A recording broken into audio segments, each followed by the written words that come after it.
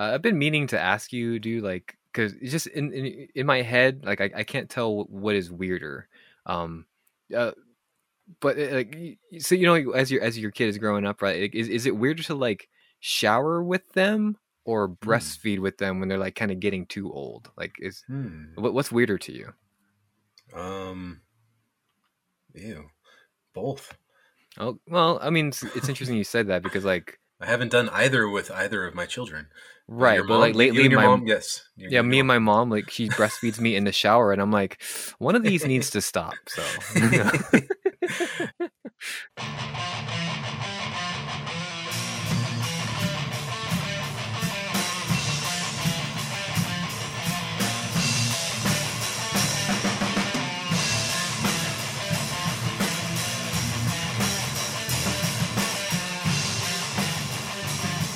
In the shower. Jeez. That's a long ass drive that you're going just for your breast milk and showers.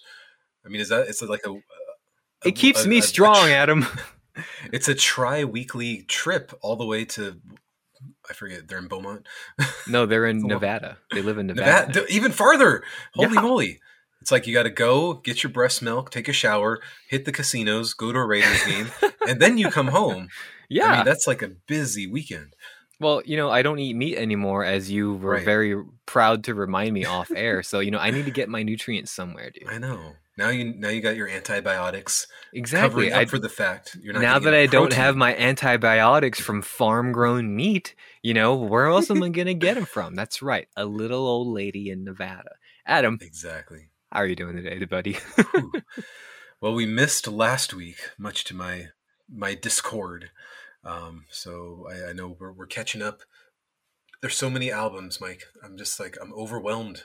I'm overwhelmed by the potential greatest album of the year. Trash Error Boat. Boy. Don't you feel amazing? I sure do. I'm so sorry, Mike. We'll just jump right into it now. Our review now. I told you, like, this band's pretty good. And then you listen to the new album as opposed to the previous albums. Well, I figured the really new bad album idea. might be a great way to jump into this band, And now I have no interest in doing it.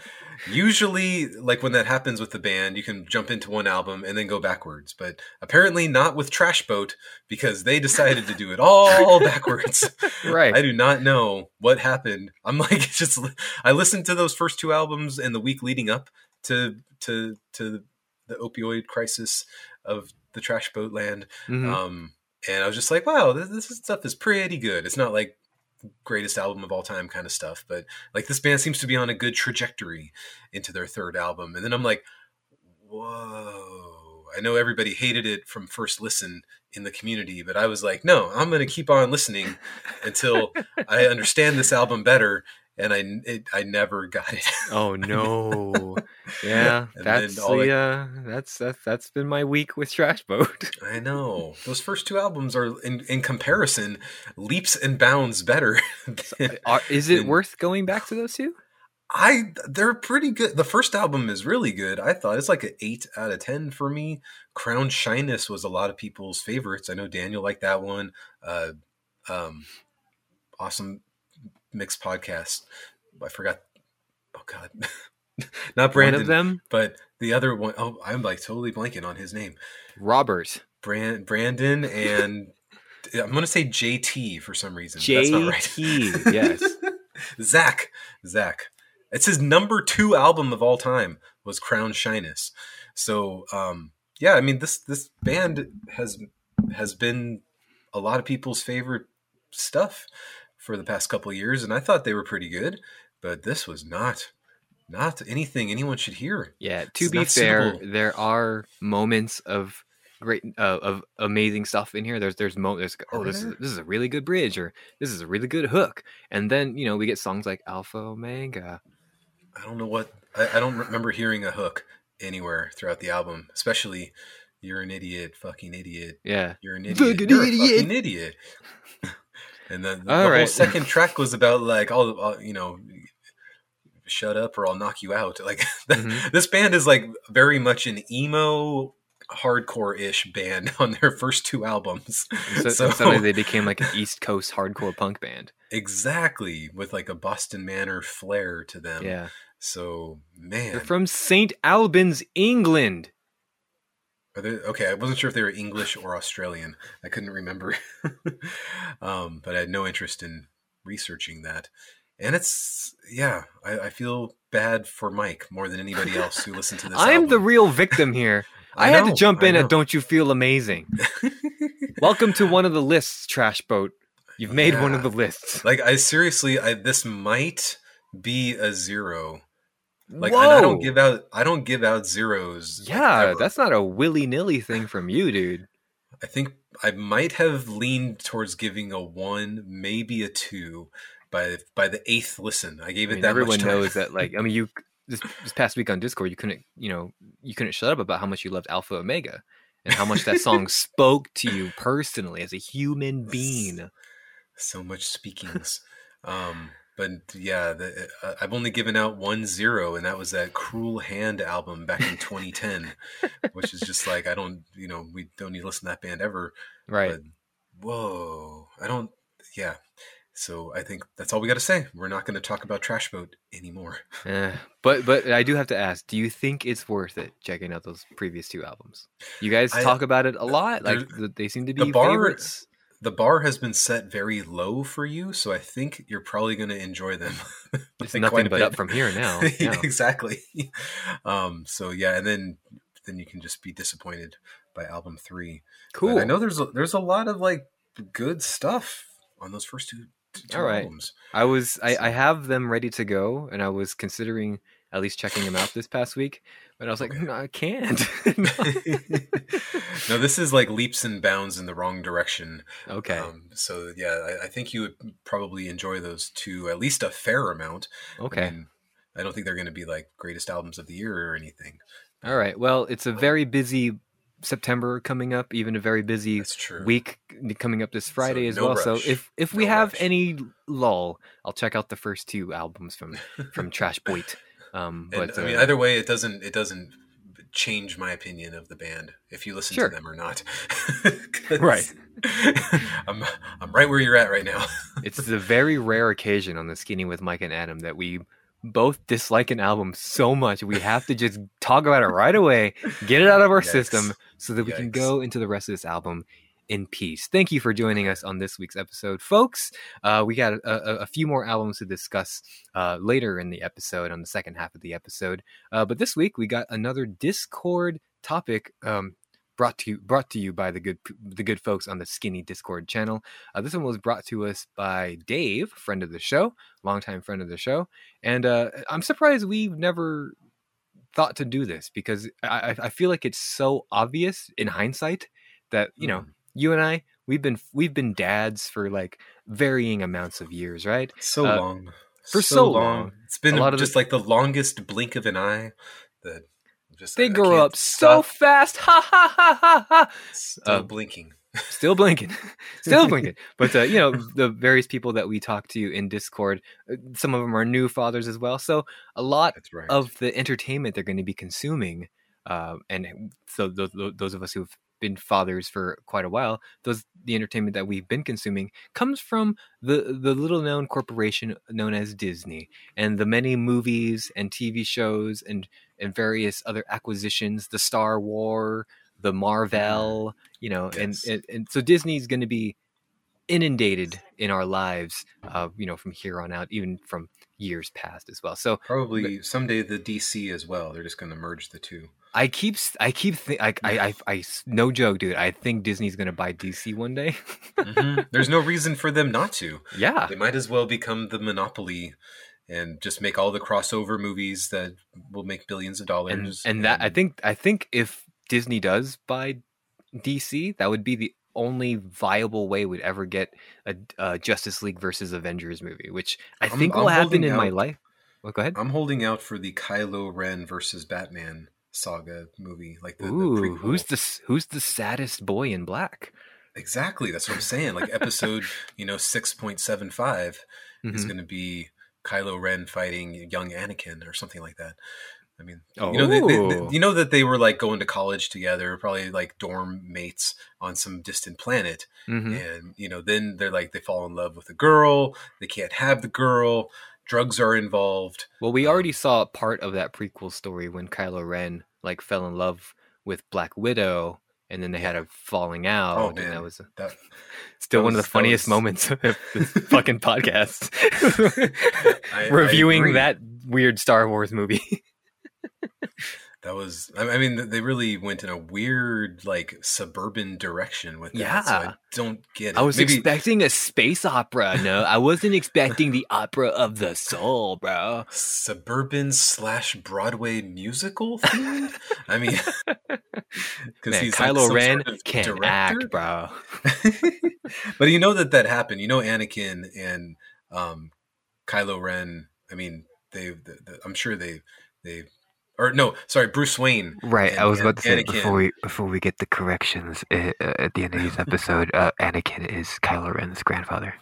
Right. So that's what I'm going with. Either Anakin versus Bruce Wayne or Kylo Ren versus Bruce Wayne. I'm not sure which time period lines up in which level of the universe is. The we wanna crossover explore. is coming, baby. But Yes. but like we said, but like I mentioned, Disney, they've been a big part of our lives. They're going to be a Sorry. big part of these new parents' lives. So why not talk So about big. our top 5 Disney songs? It says here Disney soundtracks, but like, nah, let's not do that. I'm not listening to a bunch of Soundtracks. Disney soundtracks in 1 week.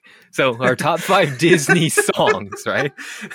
Oh my god, I didn't even think about it like it being a soundtrack, man. Because And luckily- this was an extremely difficult list for me because I don't like most songs in these Disney movies. I'm not. You Just, also don't like most movies. yeah, I suppose. You're not a movie guy. Like you'll watch a movie if you're obligated to, right? But like you're not a Yes. movie guy, Adam.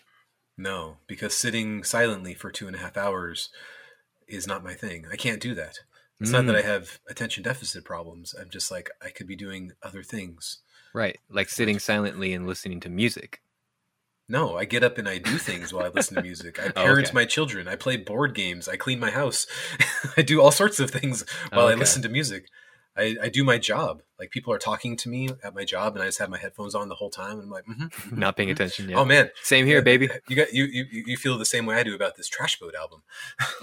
Yep. So I do all Exactly. sorts of things. You can't do that while you're watching a movie. You can't like clean your house and watch a movie at the same time. But regardless of that fact, you still managed to come up with a top 5 list. So thank you for doing that, Adam. Barely. And it's only because my wife turns these songs on in the car when we're driving and I Ah. hear them a little bit more often. So I hear the ones that bring out the different emotions in the children. You know, it's all about bringing out that happiness in a child as Okay. this blinking of an eye going by so quickly. So you went the route of like how it makes your children feel. Again, No. blink, No, blink. that- They're, I'm they're, just saying they're, that they're helps. so old, Adam, because the blink of an eye, they age so fast. Anyway, so did your children's happiness have anything to do with this list, or is this all strictly you? No, I think this is all strictly me. Oh, at this good. point. This is our show. Let's be honest here. Our kids aren't going to listen to this show, so they're not going to care. Come on. Exactly. Anyway, Maybe someday. But you know, you like you enjoy a song a little bit when you see your child enjoying it. I'm not going to like sit Oh, of there and course, say like, man, this yeah. is like a great song. It's just like, no, this is just a dumb song that children like. it kind of goes think I've back. narrowed It kind down- of takes me back. I'm sorry. It takes me back to like a few months ago when that week when my daughter really liked "Can You Feel Can You Feel My Heart" by Bring Me the Horizon. That was like my favorite song for the whole week. Yes. So I was like, Man, the whole week. And then they're like, Dad, the song is so last week. mm-hmm. We've Dad, moved get on to some TikTok. new- Oh my god. I don't know, Olivia Rodrigo then buried Bring Me the Yeah, Horizon. the on one TikTok, Olivia right? Rodrigo song before the album came out. Got my driver's license last week. And then I drove to your house and I said, wow, remember when we talked about doing this? Hey, technically that's what? that's a Disney song. Did that make your list? Is it? I mean, she's a Disney. Oh, because she's a Disney princess in her own right, right? Correct. Yeah, I guess she is a Disney princess. Yeah, I was gonna say Disney alumni, but whatever. Disney princess. I'm pretty sure her dad was trying to kill me this week by spilling water in front of my office. I was coming back from the restroom. And I'm like, hey, there's a giant pool of water here, right where I would step to walk into my office. And then he like came out of his office with like tissues. I mean, cleaning it up.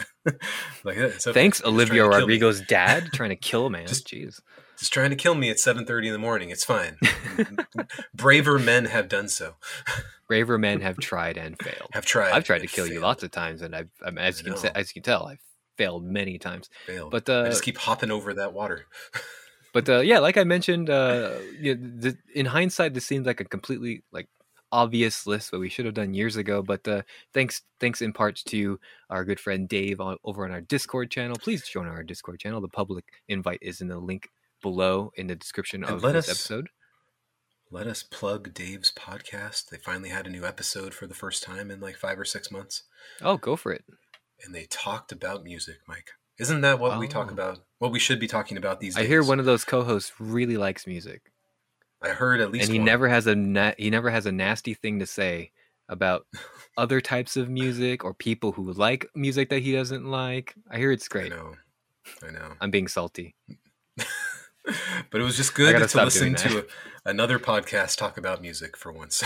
Oh, okay. Other than my own. Nobody else is doing it these days. But yes, our public invite on our Discord on our Discord channel is in the description of this episode, wherever you may be listening to it. So please join us again. You don't have to. We have several lurkers. I think we have more lurkers than we do participants of our Discord, but either one is great.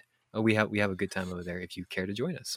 But I think without further ado, I think we should also share some of a couple of the picks that we got this past week.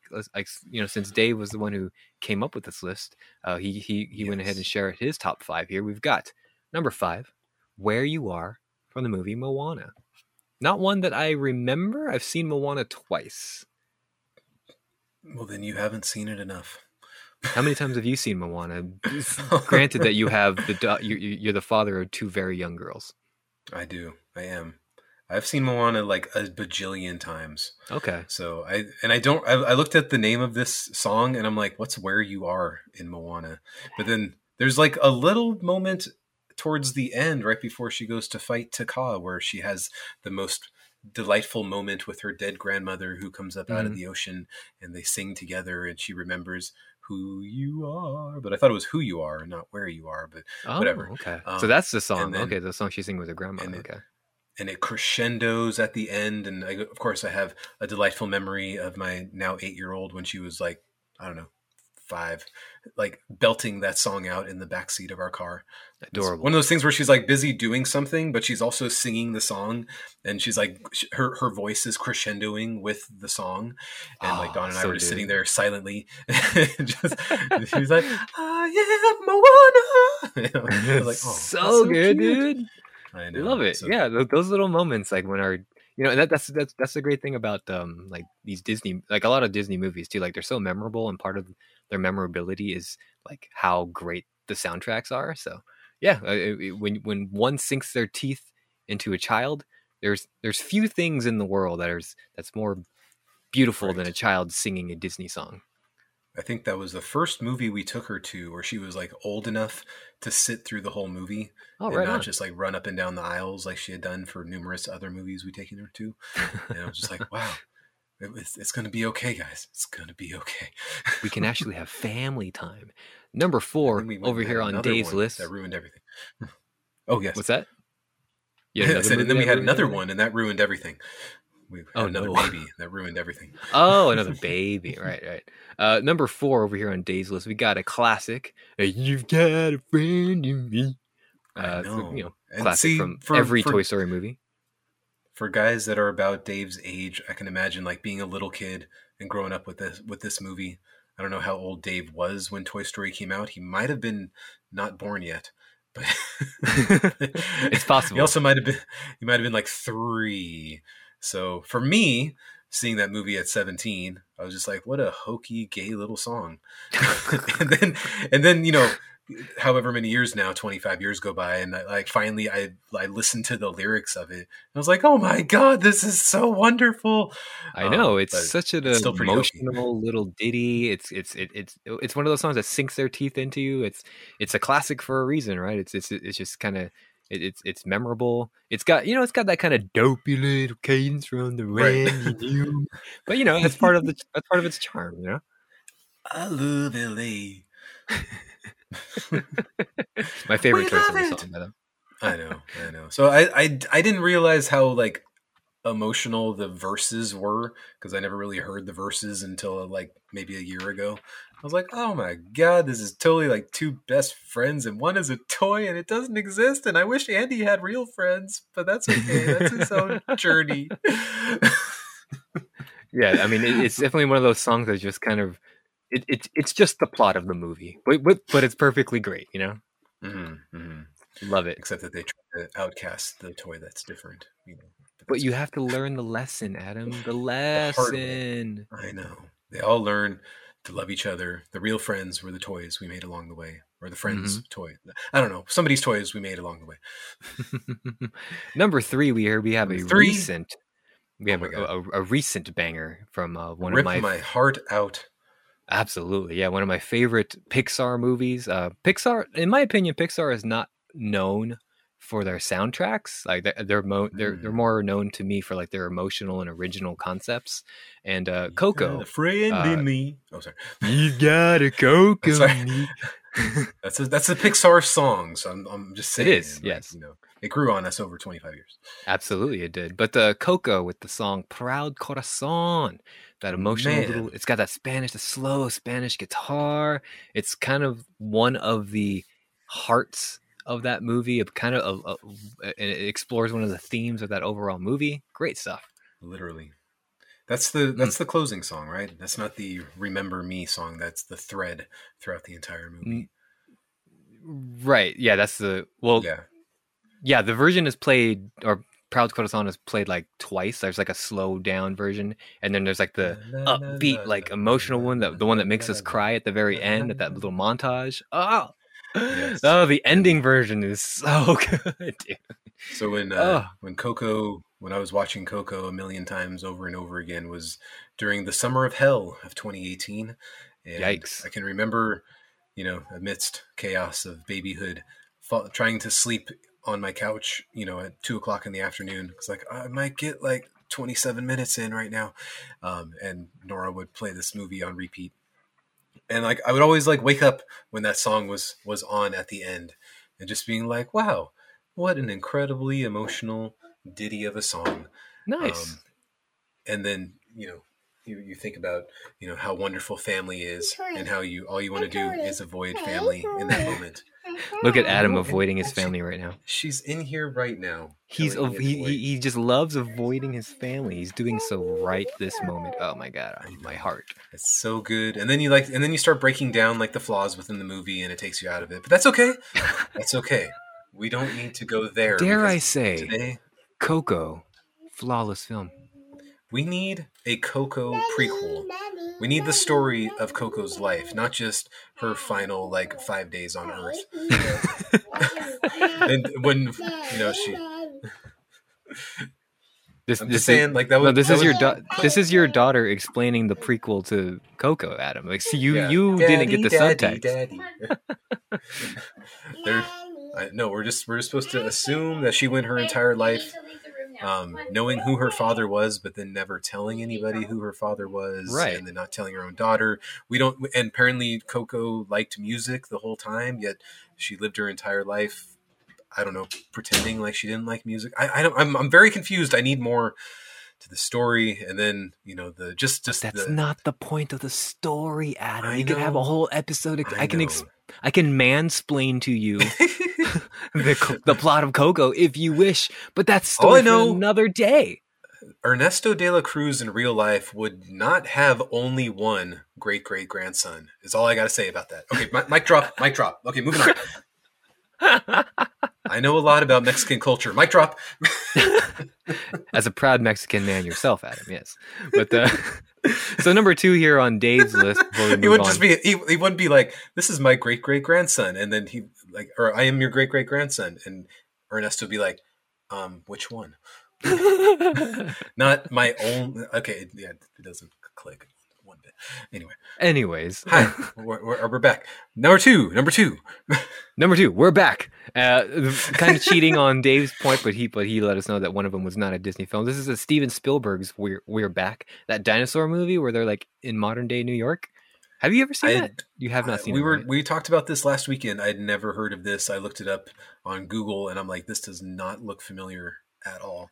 This was one that 1998 or something like that. this is one that my family and I rented from the video store back in the day, and so I think I've only seen this once.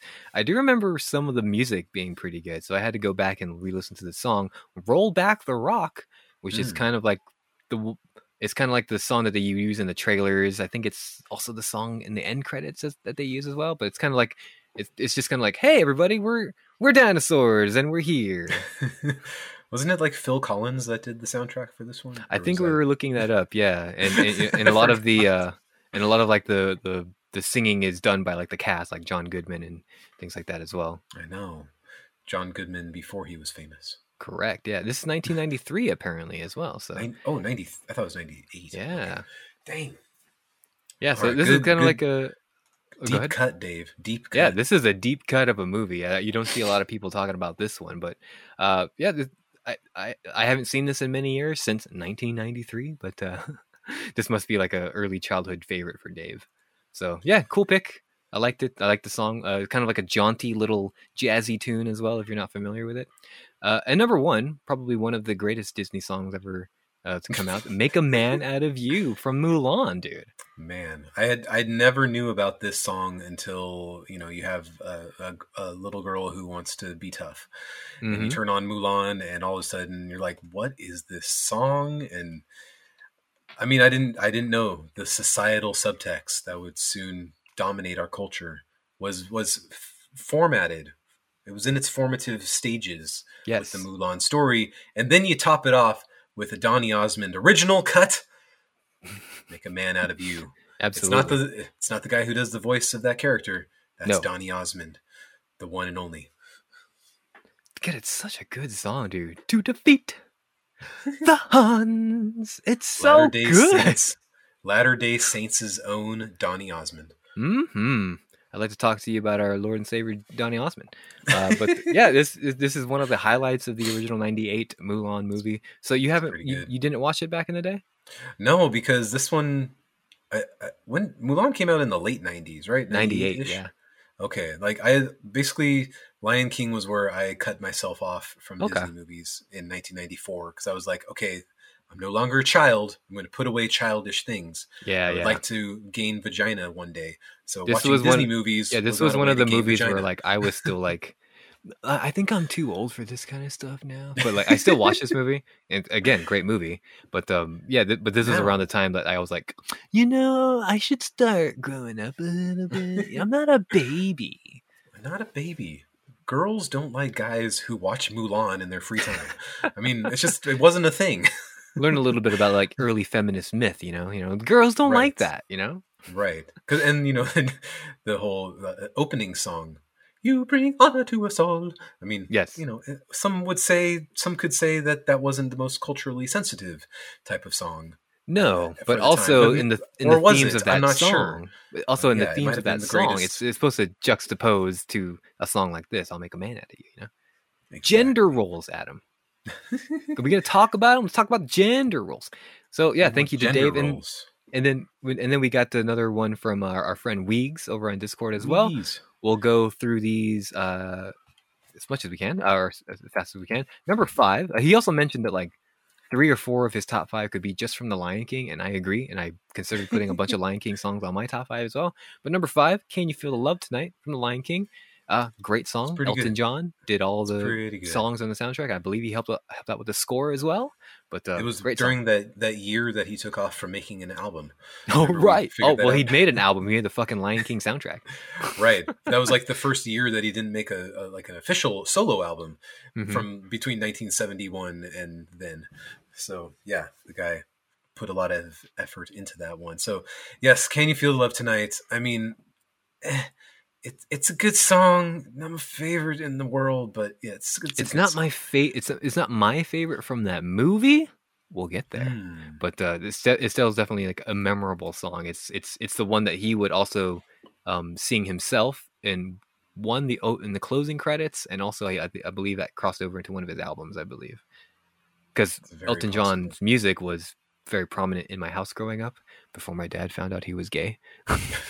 and then all of a sudden, Elton John music no more. But that's a story for another time. Anyway, okay. So back to ABBA he goes. Back to ABBA. Yeah, this is one of the most memorable songs from that movie and on that soundtrack. And this one also the song that made me sexually confused as a young lad, because this is the song. This is the one where like Nala gives Simba those like fuck me eyes. And, oddly erotic, dude. This is probably not something I should be saying on a public forum, but like, because I mean, weirdly turned on by like that weird sex fuck me face that like Nala makes. I know. I mean, we'll talk more about that with Weeks' number 4 in a minute. But no, that moment, like, it doesn't do anything for me, but I can understand how it could do something for somebody. I know, and I know what that means. Just saying that will make this next sentence I say unbelievable, or you won't believe me when I say this. But like, I've never been a furry. I've never had an interest in being a furry. But it's just that the look that Nala gives Simba during the song. I don't know. It did something to my little wiener, you know. Well, and we went back into the lore and realized that most likely Simba and Nala were related, because that's the way. Oh, they're definitely half brother and half brother. Yeah, they're definitely half siblings. Yeah. So I mean, when you throw in the incest realm, I mean, it makes it even more. I don't know if it's arousing or disgusting, but it's somewhere in between. Whoa! What are you doing there, half bro? Anyway, before we get into any more did you put this camera in my den? What are you doing, half bro? Number 4, before we get into any more trouble here. Under the Sea of Little Mermaid. Great little like kind of Jamaican themed song. I love its jauntiness. Great little harp plays the harp. The harp plays the harp, baby. I never knew the lyrics to that song until I watched it with the subtitles in the last couple of years, and I was like, "Wow, it's a quick song. This is so cool." And then, you know, I my attention is quickly distracted. Mm-hmm. It goes really fast. There's a lot going on in that song. In that video. So I can understand it could be one of the greatest songs ever. It's just not one of my favorites. It's not one of my favorites, but it is one of the most memorable songs. But it's very, very happy to see this so high up here. Number 4, number 3, we got a. Did I say something?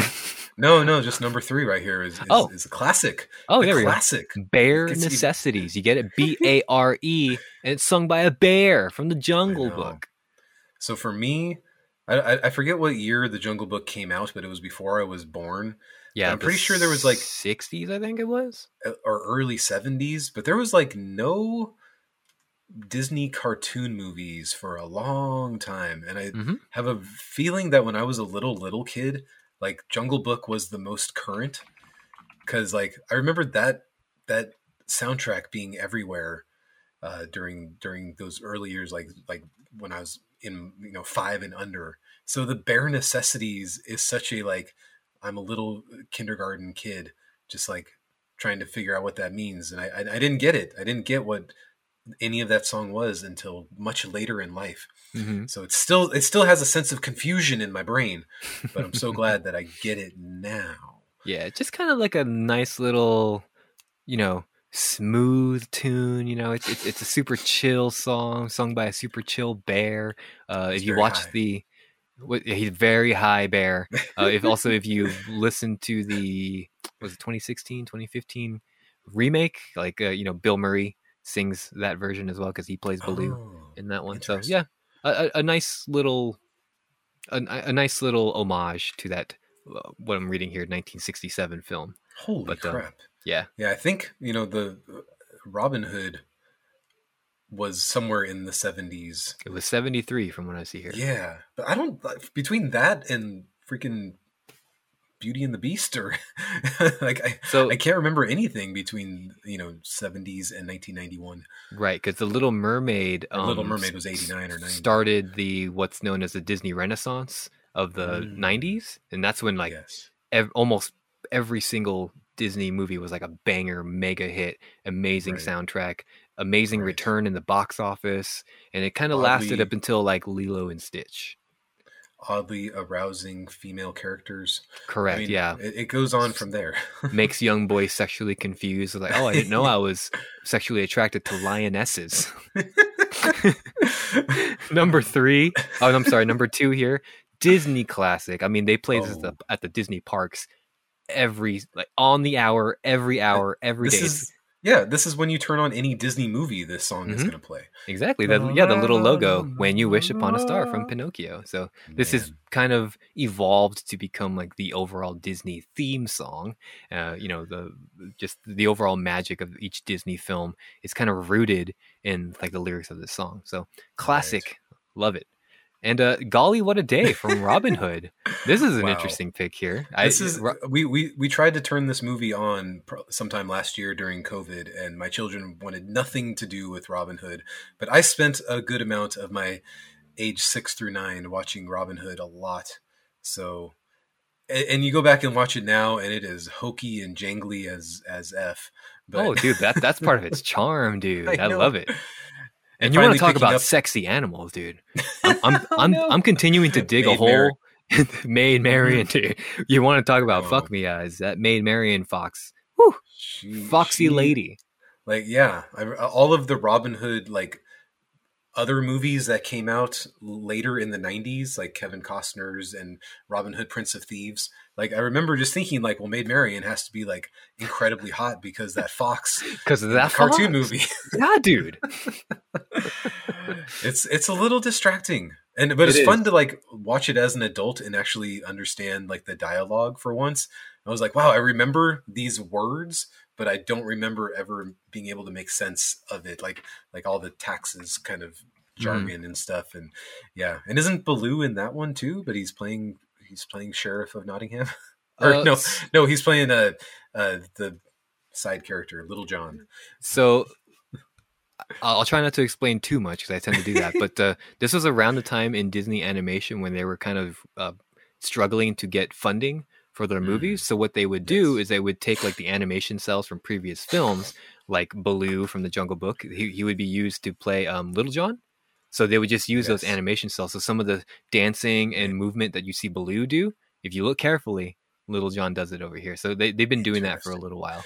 Oh yeah. At this point. And Disneyland had opened and was just barely starting to make money. Correct. They hadn't opened Star Wars Land yet. 1965, I think it was. Yeah. So they were like, oh God, Disneyland's been open for 10 years and we haven't made a profit yet. So let's right. let's borrow some cells.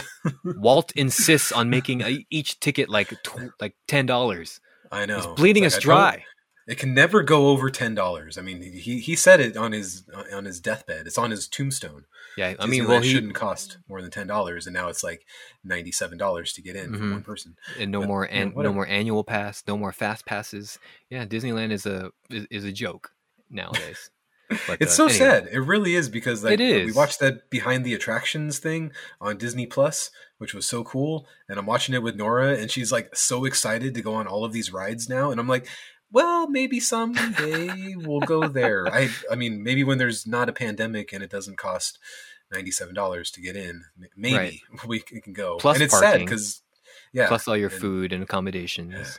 I know, but anyway, we can get on that side later. So, but on golly, what a day! List. How does golly, what a day go? So Robin Hood is not known. Is that the beginning of it? I believe I'm sorry. The actual song is Oodalali. Yeah, that one. That one. That's the one. Yes. So it's a quick little like introduction type of song. It's a fun little jaunty, English little pop song. But yeah, but Robin Hood again, at least from my point of view, the Jedi are evil, but also like the Robin Hood movie is not known for its music, but there's like cool little jaunty hits in there, so it's very interesting that Weeks would put this as number one. So the movie must be super special to him. So very cool. I know. Cool. Good job, Weeks. All right, should we go back and forth? Should we let you go first and then me, or let's go back and forth here? Okay, number 5. Oh, do you have any shout outs, by the way? I don't think so. I barely threw together these 5. Very good. Because I just struggle so mightily to say like, oh, I enjoy that Disney song. So Okay. I'm just like, well, these are the ones that I think I like the most, and most of them are just because they are funny, and Oh, not cool. because they are actually good songs. And you said 3 of Say them one of are them. from one movie? They might be, Michael. Oh, They okay. I just can't wait might to be. see this list. All right. So then, really quick, then, also, if any of these songs are on your list, don't react. Okay. So in no particular order, I'll Make a Man Out of You from Mulan. Great song. Hmm. Friend Like Me, iconic from Aladdin.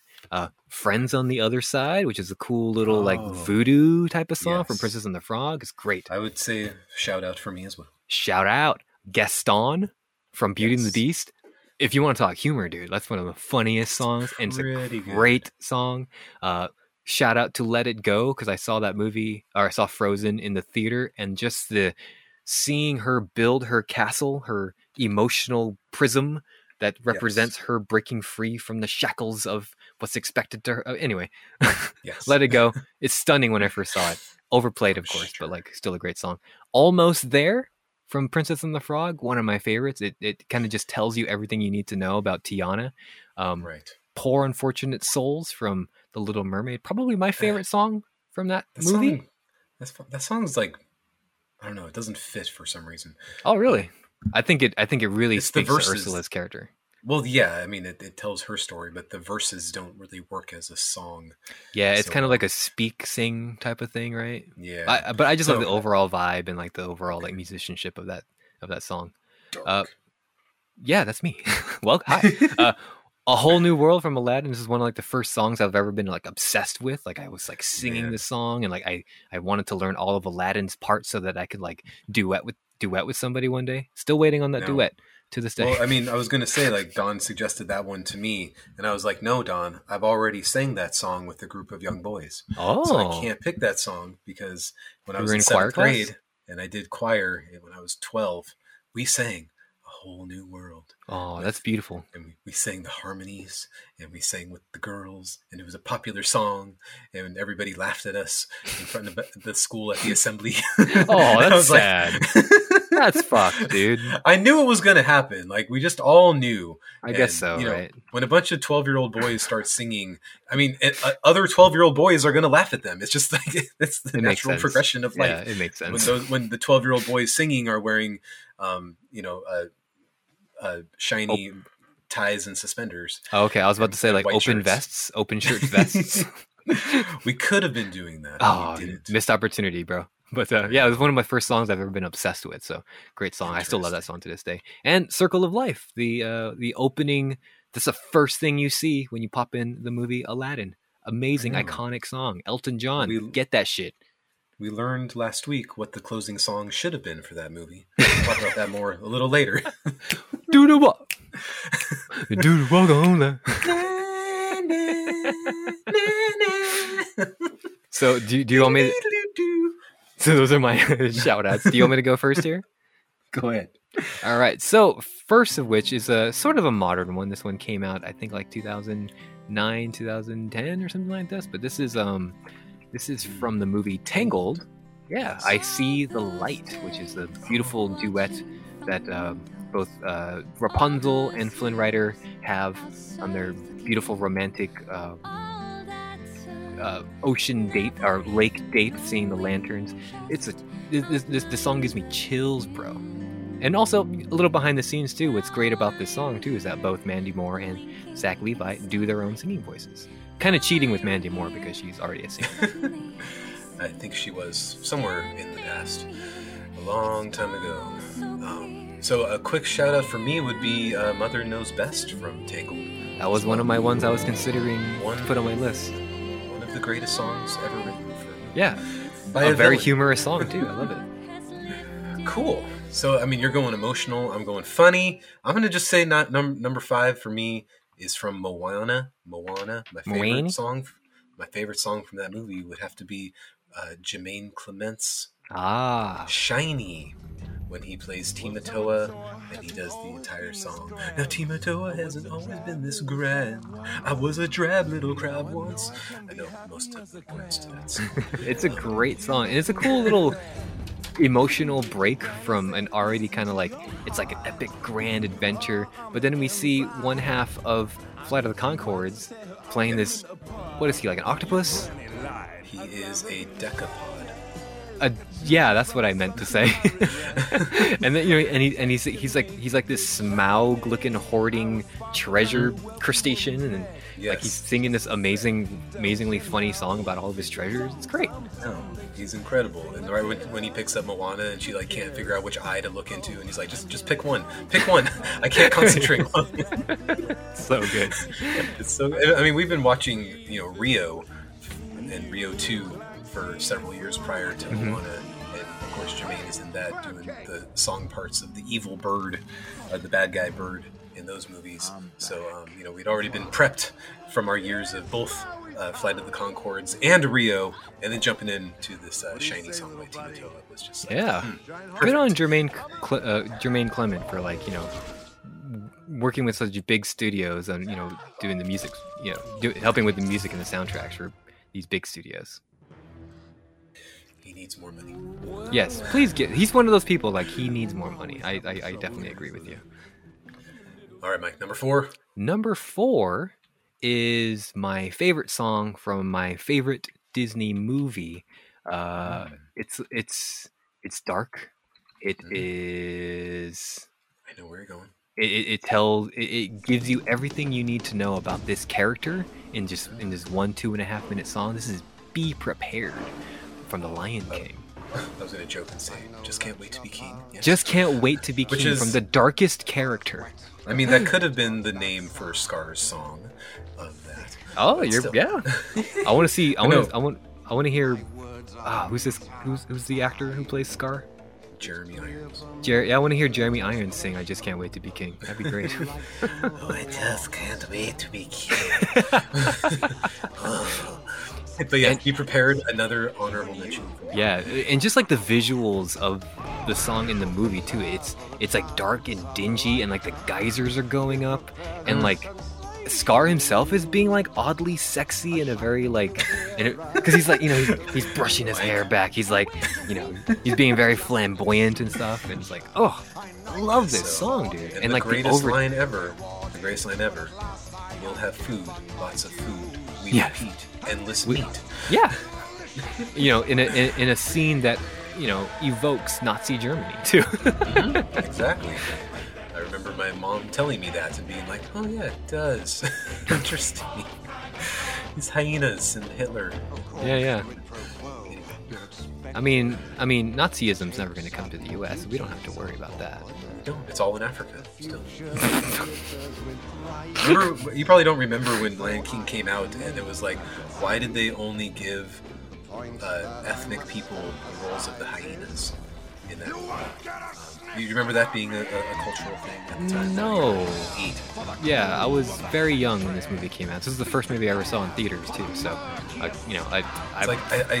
Whoopi Goldberg could have played young Simba. I mean, it's very possible. That's true. She could have done that, but we had to give the role to Jonathan Taylor Thomas from Home Improvement.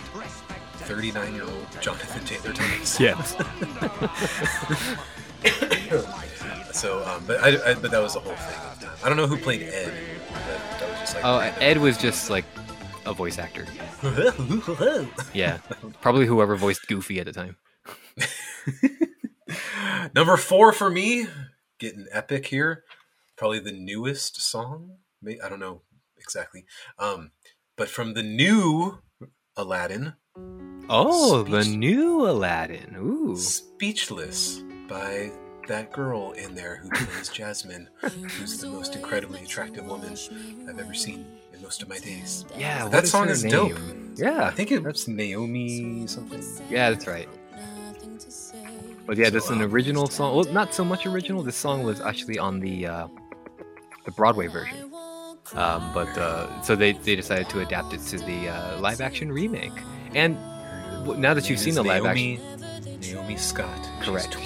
28 years old, and she was the Pink Ranger in the most recent Power Rangers film. Man, I can't keep track of how many Pink Rangers have come and gone. So many. She's one of them, baby. Adam, big fan of Power Rangers. Ask me about it. 2017's Power Rangers. Yes. Well, now that you've seen the live action Aladdin, what do you think about it? I've seen it in parts. I can't say I've actually sat through the entire thing. Oh, okay. But yeah, it was good. I think I made it through part of it, most of it, and I was It like, sets well done. itself apart from the animated original just enough to stand up on its own. I feel like the animated original is amazing in its own right. It holds up to this day. Amazing performances. Rest in peace, Robin Williams. We're gonna miss you. And what I'm happy about is that Will Smith's Genie is not trying to do an impression of Robin Williams' Genie. He's doing his own thing, and it makes for a better film. So I'm glad. That's right. But yeah, I did enjoy the differences that were there. You're like, oh, learning more about the story, man. yeah, dude. I think it's a falls in love little with too the- long. Genie and the other girl fall in love. Yeah, Nassim Saturday Night. Pedron. Yeah, can't say her name. She's also on the yummy side of things. So, But one of the changes was this song, and it serves to characterize Jasmine a lot more than she was characterized in the original animated movie. So yeah, it's a great song too. So amazing pick. well done. I like it. Number 3 for me, moving back to 1998 with Mulan. You know, Damn. I love Make a Man Out of You, right? That's an amazing song. But you know what song gives me chills? Christina honor to us Aguilera's "You Bring Honor to Us All," right? kind of insensitive that this this Latino woman, But anyway, no. "Reflection" is the song I'm talking about. It's the emotional high point of this movie. It's just a powerful song. Christina Aguilera does her rendition of it as well, in both the 98 and the 2020 remake. But this is just an incredible film that characterizes Mulan. It tells you what the theme of the story is. It just has this great building chorus that crescendos at the end, and it's just beautiful. It's about identity. It's about being true to who you are, but also making your family happy. It's like, I love this song. This is one of the first Disney songs that like I really thought about, because I was around that age where like, critical thinking and all that stuff, and I was like, there's so much behind the surface of this song. It's so cool. You think about a song like "I Just Can't Wait to Be King." It's like, it's because Simba wants to be king. I had no idea this whole time. Right. A subtle jab at the patriarchy of men versus women. Correct. Yes. Such. And poor people and homelessness and all that stuff. Yep. The circle of life, baby. Does the song "Reflection" do anything for you, Adam? I don't know this song at all. I'm sorry. I can't tell you anything about it. I guess you haven't really seen Mulan too much, huh? No, I didn't recognize it when I watched the cartoon. I didn't recognize it the one time we slept through the live action version. The live action version is like, I don't like saying this about a lot of movies. It's trash, dude. It is garbage.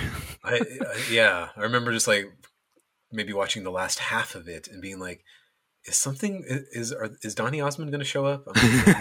When's the Donny Osmond song?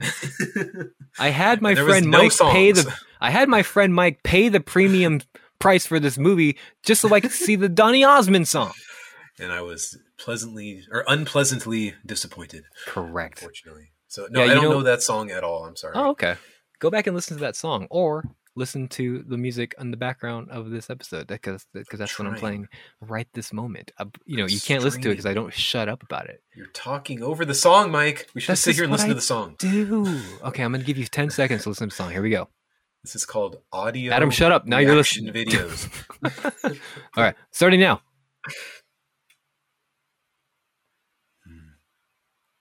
Christina Aguilera. That's my favorite part right there. Oh yeah. Okay, I think that was 10 seconds. No, but really, go check out the song. Idiot. It gives me fucking idiots. You're such a fucking idiot. But much to my surprise, that this song was on that Trash Boat album. But anyway, man, emotional peaks and valleys. Adam, what's your number 3? I'm gonna go with probably, because I don't know if I should go funny and fun song for number one, or Follow your heart, dude. Emotionally crippling song? So I'm going to go emotionally crippling right here. I know you don't like this movie, but I've seen it a lot, Mike, and I like this song a lot. And that would be "Show Yourself" from Frozen 2. Frozen 2. There's a lot of problems with that movie, Mike. There's a lot of problems with that movie. I agree. But the 10 minutes or so of her, doing her whole thing on the ocean, trying to get to Ahtohallan, and then getting the horse, and then riding the water horse there, and then doing her entire "Show Yourself" thing. Like, that 10 minutes is one of the most brilliant 10 minutes in Disney cinema. I can say many other things about the rest of the movie, but those 10 minutes right there are pretty brilliant. It's visually stunning. I will give it that. That song I've listened to many, many times, of course, since late 2019, and even before the movie came out, the soundtrack came out, so we were already listening to it. Oh. But no, that song is really, really epic, and very much apexes that movie in a good way. I wish it would have done better subsequently after that, or even before that to some degree. But those 10 minutes are pure gold. It is a very long song in hindsight too. I can remember that, and I was like, how long is the song? But you can tell this was trying to be the "Let It Go" of this. It was trying to upend that song. I feel like it doesn't quite reach the the memorability of "Let It Go," of course. But this is a great song in and of itself. Yes, and all of the visual elements, all of the slamming her fist down and seeing all the memories pop up. You're just like, whoa. I just did shrooms like a week ago, and this was a pretty poignant moment in my life. I saw this in the theater, so I was like, "Oh, that's exactly what happened when I did shrooms. I saw all my memories in front of me, exactly like this." And it was and then really a beam fun. of light just kind of engulfed Yes. you, and all your entire past, present, and future was in front of you. Yes, and I was like, yes, I'm enjoying this. And then, so every time I hear this song afterwards, I have pleasant memories of the first time experiencing that song visually, and I'm like, this is one of the best Disney songs that ever did. And then when you talk to the animators, you can tell that's a little bit of what they were going for. Like, this song is going to be the one that we talk about, but we're not going to tell you why. But this is really the reason. Yeah, I remember the one thing I really liked about that song. I think she was looking at a memory of her mother or whatever, tears in her eyes, and she's like, "I am found." I'm like, "Yes, Queen." My heart, baby. Yes. Okay, so Very good there's some days that could be my number one, but today I'll just leave it here at number 3. Ew, get out of here, number 3. Now, this my number 2 might seem cliche, but damn it is a damn good song. I think this is probably the most recent song on my list. Yeah, it is. This comes from Coco, and it is the emotional core of that movie. Remember Me, the lullaby version. Yes, I like both versions. I like the up-tempo version. I like the lullaby version. It was just one of those things where it was like, we could have known more about Monaco. I was trying up until this point, right, when we realized when it's revealed to the audience that this was originally a lullaby to Coco when she was a very, very, very little girl back in the 1600s. But that was just 1970s Mexico. Oh, sure. Anyway, so back when it was revealed that this was originally written to be a lullaby, and up until that point, I was having a really hard time keeping it together emotionally, right? I just had this lump in my throat the entire time. Like, okay, I'm just gonna pay attention to the movie. I'm just gonna pay attention to the movie. It's fine. It's not doing anything to me. It's a happy song. It's a happy song. And then the flashback when, Coco is holding her father's face, and the love that is shared between a father and a daughter is right there on screen, and you got that haze kind of filtered to know that it's that we're looking at a memory, and 1970s haze. 1970s haze, kind of like Barbara Walters in The View. but but yeah, just that emotional connection that this song evokes, and the way that the movie also subverts your expectation to make it seem like, at first you think, oh, this is just a song that strokes an artist's ego, right? Like, oh, just remember me, yeah, no matter, I'm gonna be in your lives no matter what. Remember but then me? you I just banged you. Now I'm gonna take remember, off. me. I might be back someday. It's okay. We're not gonna I have won't great pay grandchildren child together. support, but remember me. But then it flips it on its script, and those same exact lyrics in a different context turn it into a completely different song with a completely different meaning. And right then, when I saw that movie for the first time, like just tears, my entire eyes. Wasn't the first time, or wasn't the last time in that movie that like tears just ring down from my face. But this was, I just remember very vividly seeing this movie in theaters. That song came up, and like I let it all go. Like my tears just ran down, and I couldn't even pay attention to the movie. It's like, oh, so emotional. I love this song, dude. It is quite the moment. So, I'll just, I'll leave all my jokes aside. But beautiful. Hopefully, all Mexican fathers and daughters can have great relationships with each other. That's the goal for every father and daughter relationship. And of course, being the father of a daughter who's now a teenager, that song brings up a lot of, emotions in me as well. My daughter and I have been very close since she was born. So it's just a beautiful song that sticks with my heart. And go back to Mike's best song of 2018. Yes. I'm just saying, you listen to Coco and Sleepwalkers in the same year. That's a lot of it's a lot of the similar themes there. It was a good year to be a dad. On my side of the fence, I guess. It was a good year to worry about being remembered. Oh God. Adam, what's your number 2? Number 2, I'm gonna go back to the well of Aladdin. I love Aladdin. Prince Ali. Yes, it is he. Ooh. Ali of Bagua. I'm gonna go funny for my next from a 1 and 2 because I enjoy me some Robin Williams. But I can sing you that song if you wanted me to. I probably shouldn't because I'll probably mess up a couple of words. He's got that song really well, Mike. Bring in the monkeys. Who's got the monkeys? Let's see the monkeys. I listened to this soundtrack before, like numerous times before I saw the movie. Like I basically memorized the entire soundtrack because I was a very lonely 11-year-old boy. And then somebody was nice enough to take me to see the movie who wasn't even my parents. It was actually Cameron's dad who took me to see that movie. Nice, dude. And I went to the movie for the first time and I knew all the songs already.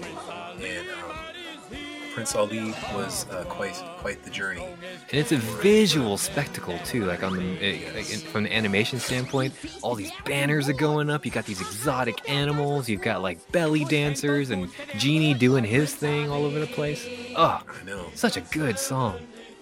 In a movie full of good songs too. 100 bad guys with swords who sent those goons to their lords. I mean, he went Jewish in an Arabian movie. I mean, you can't do that. Bold. You can't do that these days. And this is post the Islamic Revolution too. I know. Bold. But before 9/11. Correct. So yeah. Okay. I'm sure Disney's been. It was a different time. Yes, Disney's been outlawed by the Taliban, I think. What do you think of the Will Smith version? I think I liked that one. Obviously, nothing will meet the standards of the Robin Williams. High bar. In my opinion. Will Smith's gonna do like a hip hop version of it too. Yeah, that's true. But no, it was a good version for him to do. And yeah. Like, I didn't need him to recreate He-Man over there, but that's okay. Yeah. Again, that's what's great about the live action Aladdin. Like Will Smith is not trying to copy Robin Williams. He's just doing his own thing, and the whole movie. So you can say the same thing about everybody else. It stands up. It's one of the few Disney live action remakes that I truly enjoy. That and Cinderella. Yes. Get out of here, Beauty and the Beast. I don't know what you. I haven't seen the Cinderella one. Isn't there like a new Cinderella one coming out as well? Again, she's wearing a gold sneaker. Maybe that's Disney Channel? I don't know. A gold sneaker. Or a glass sneaker. I don't know what. These Converse are just the right size. Very cool, dude. All right. But you're talking about the Hilary Duff version, right? Oh, that's right. Was there a sneaker in that movie? I haven't seen it. I'm just assuming there was because it's from the 2000s. I don't know. Girls weren't wearing glass slippers at the time. Yeah, Disney Channel original movie. Yeah, with Hilary Duff. I don't think I've seen that one, so I can't speak to it. But I'm sure the Lily James version of Cinderella is much better. I'm just gonna go out on a limb. Lily James. Okay, I wasn't sure if that was the one you're talking about. Yeah, it's a great movie. It's 2010, I think it is, but it's fantastic. It does what a remake should. It fills in the blanks of the original and helps to characterize more people, like the Step family and even Prince Charming. The Prince Charming backstory is really good too, which is you get a lot more of that, and like you get to know more about Ella as a character, which is great. Nice. My number one. I get it. Cinderella. You get it? Yeah, it's a nickname that's given to her by her step family. My number one, kind of it's not I'm gonna say underrated gem, but it's, in my opinion, it has and always will be the best Disney song in my heart. Because not only do I love this song, I also love the visuals of this song. I love the message of this song. This is Colors of the Wind. Okay. I love messages, Adam. This is Colors of the Wind from the ho-hum movie Pocahontas. This is an amazing song from a movie that was trying too hard to be great. Also very culturally insensitive. Or historically insensitive. Yeah. I know it's a very epic song. I don't believe I've ever seen the movie all the way through, where like I don't know, she goes and like bludgeons everybody to death at the end, right? Right? Kind of. And then she sings that song. Can you paint with all the blood? No, it's just a song about our relationship with nature, our relationship with the earth. There's a lot of, like, of course, Native American or indigenous spirituality in there, but also from a Shinto point of view, it talks about how, like, we need to respect our surroundings. We need everything has a role in this world that we need to respect and not trample over colonialists. But it's just a beautiful song too. Great chorus, each chorus gets bigger and bigger the more we get to it. And it's just, I just love this song. I was introduced to this song because there was a movie in like '94 or something like that. When you pop in the VHS of a Disney movie, like sometimes it'll show trailers, sometimes it'll show like, hey, check out this great song from an upcoming movie. And that's when I saw this song. And oh my gosh, is this song beautiful? Like there's deer made out of the wind that are frolicking. There's jumping off of waterfalls. There's like looking at the starlight. There's like cool perspective shots with the sun beaming through the woods. It's like, and Mel Gibson is there too. Hello, I'm Jesus. Hello, Pocahontas. I'm here to tell you about the our Lord and Savior Jesus Christ. But heard of the Book of Mormon, right? And also, there's like there's like oddly sexual stuff in here. As a young kid, is like very enlightening. You know, uncomfortable. No, very like, wow, I'm all about this. But that's outside of the message of the song, though. That's just, They filmed it during the summertime, so there's not going to be a lot of long sleeves going on. It's very short clothing, so it's just the way the world was back then. Mm-hmm. We can't go back and change that now. I mean, it's just the way it was. So I'm looking at the music video right now, like while we're talking. It's so beautiful, dude. Like the animation is, so evocative. I love this song, Adam. It's a great song. It is a great song. I'd say it's one of my favorites, but that's also just because I'm not a fan of the movie. I'm not a fan of the movie either, but that is a great song. Ugh. All right, well, I'm going to bring us back to funny real quick. Get us out of this. Robin Williams. We don't do emotions here on the show. Everyone knows this.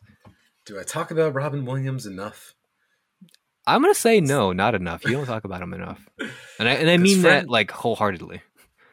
friend like me was Mm. probably like my introduction into the greatness of what this movie could become.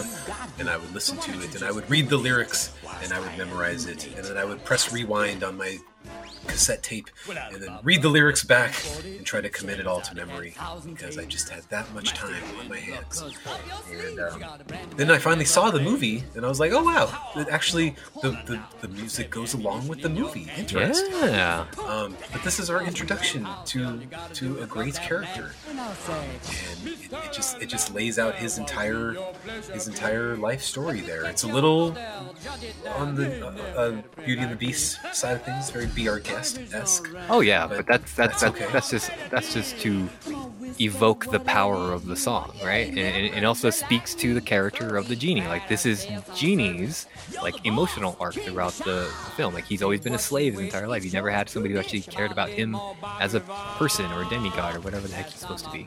But yeah, and that this is his whole character just laid out in this 2.5-minute song.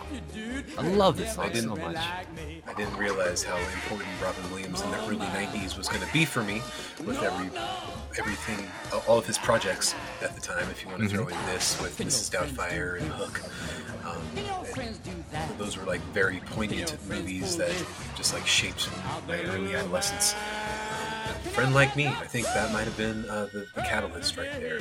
So Yeah. I'm gonna leave that there at my favorite Disney song. And just like with like my number 1, 2, visuals, stunning, dude. And of course, you know, this has its magical element because we're talking about a magical jinn, and it's just he's doing all these incredible, fantastical things and to kind of show off to Aladdin, of course. And he's just kind of showing off his boisterous nature, and you know, it's got some like throwbacks. Like you get a little bit of like that French cuisine kind of thing from Beauty and the Beast as well. You know, and then you get some like just amazing Robin Williams mannerisms, just him doing his best. I'm sure there at some point in the writing process of the song, like some of these lines might have been like what do you call it, like improv maybe. It just seems like Yes. it just evokes I that kind of heard- energy. I heard somewhere like that whole thing at the beginning where he's, you know, he does the voice for that like introduction narrator guy. Hmm. Like that was completely improvised. They just like hit record and he did that entire thing. Oh, that's awesome. And then they animated around it. That's awesome. Yeah, I want to know like how much of the genie script was improvised, just in general, whether it's from the songs or that narrator character or the genie itself. I can't believe it. I'm losing to a rug. So I have this theory, all right, that this movie doesn't take place in the past, bro. It takes place in the far future. Because like otherwise, the 1970s. no, So many because- 70s references by Robin Williams. So he says that he's been the last time he was let out of the lamp was like 1,000 years ago, right? So I think this takes place like at least in the year 3000 something, and Okay. you know, technology has gotten to the point where like nobody blinks twice when they see a flying carpet, right? Like even the Islamic religion has kind of been changed We up get for. Okay, anyway, I don't need to overly explain. I don't need to mansplain No. to you. No, I'm just saying like the Islamic religion is just like, we get it. Carpets will fly. It's just, you know, we have to accept that. No. Allah is great. No, I mean like where like people just say like praise Allah as like, you know, like how people say oh my God now these days. So like, you know, so it's not super prominent. Like, you know, women will still dress in Islamic garb as tradition, but you know, they're still allowed to know. go out barefaced without a man and stuff like that. But yeah, anyway, I think it takes place in the far future, baby. In a galaxy far, far away in the distant future. Exactly. So cool. Good stuff, man. I hope this is the last time we do this. 'Cause there's nothing metal about this. I don't like it. Well, didn't you hear the Cruel Hand version of "I See the Light" by Tangled? It was great. I probably should listen to that one. Maybe it'll bump them up on my list for 2010. Thank you, Dave, for this suggestion. This was really fun to put together, and I hope you guys had a great time listening to it as well. And if you guys want to, Dave, do this on your podcast. I'm sure you guys can, you know, get away with it every now and again, talking about your favorite Disney movies. But there's nothing metalcore about this. Okay, I'm being salty again. I gotta stop being salty. Now you sound like me. So Adam, we also, because we had a week off last week, we've been listening to a handful of albums. We talked a little bit about one of them at the beginning of this episode. We don't need to talk about it again. Trashy boat. I'm just leaving it at that. It's the trash boat of the year. Yeah, it certainly was, Adam. But alongside Trash Boat, I also checked out the new EP from If I Die First, which again gives you another album to add to your draft picks. Excuse me.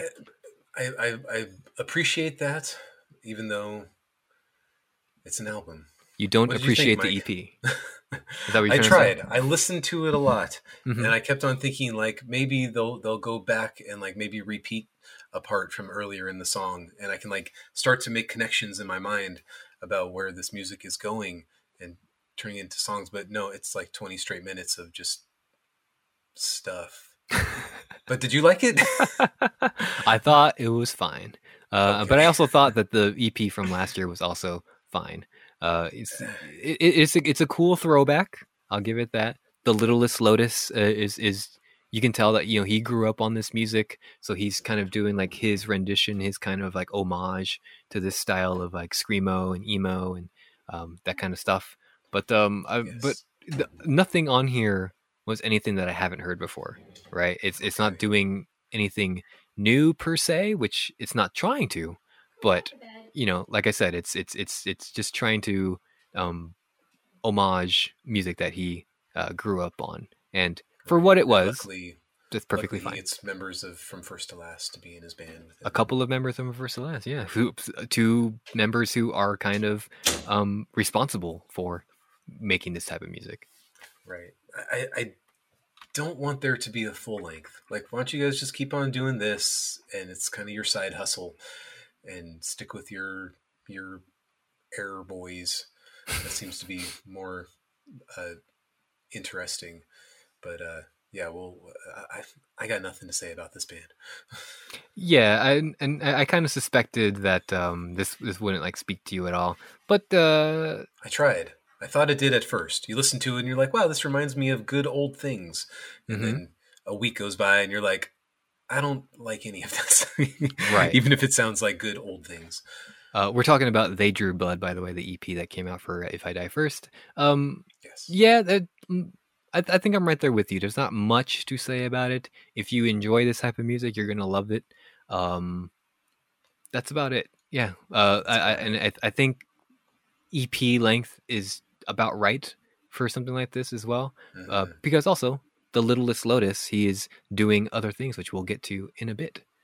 I'm gonna. To me, he's the wee Lotus now. The Wee Lotus. The wee Lotus. He's growing up. Growing up before our eyes. The wee Lotus is getting there. Daniel posted that apparently people think that Wee Lotus is the OG now of the emo rap, and Nothing Nowhere is an up and comer. Well, That then. was unpleasant to hear. Yeah, So, Nothing anyway. Nowhere is the poser here. So after 2 listens to Error Boy, I mean, it seems right on par with what I was expecting an emo rap album to sound like. This is the first Nothing Nowhere emo rap album I've ever listened to. So, Well, does this kind of evoke emo rap to you? Because It's this trying to just do it's like just a straight up MGK. pop punk, dude. Yeah, that's what It feels- what I was getting.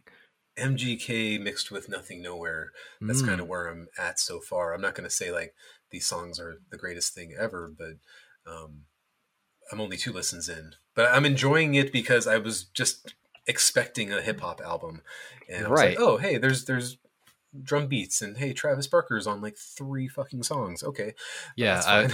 all the Little Lotus solo stuff that people have shared with me have all been like emo rap, right? So I went into Error Boy thinking that that's what this was, but much to my surprise, I also thought that like my version was like a mistake or whatever, because it was an entire like pop punk, like you said, MGK style album, and it was very fun. It was very fun. It was upbeat.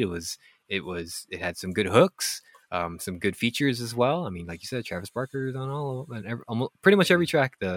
Lil Aaron, who Daniel Is a keeps posting big name like too. we should know we should know these people. And I'm like, I've never heard anybody say Lil Aaron in my life.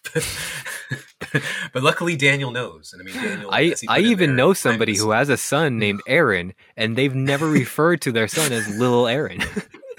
I was thinking maybe is this Aaron Carter's emo rap group? I mean, is that People where he's around the going gro- at this point? I've got it. No, I don't know who Little it's a Aaron different- is either. So Okay, he's not so little anymore. he's big boy now. So I'm gonna listen to it, and I'll let you know next week how I feel. Yeah, I'm enjoying it so far. But we've got as far as like, the other feature on here, on track 2, Romantic Disaster. We got a Chrissy Costanza from the band Against the Current. Now, over on our Discord, friend of the show, Thomas, like he shared this recommendation for the band Against the Current as well a couple of weeks ago, and it was an album that I checked out. The album's called Fever, and the only prescription is more cowbell. And it's a short little 7-track EP, 22 minutes, and it's pretty good. It's pretty decent. Not going to blow you away, but if you want to check out some more music from Against the Current to get more Chrissy Costanza, then it's got a moderate recommendation from me. That's all I have to say about that. That goes for most of the year, oddly enough. Yep. So it's pretty on par with 2021. All right. So we got a big release here this past Friday as well. We got Solar Power from Lord's Butt. Lord, which is weird because it's like a full moon on her album cover, but it's so. Anyway, That was good. That was good. Yeah, I mean, if you want to know what Lord's ass looks like in a thong, then I mean, it's right there. It's there.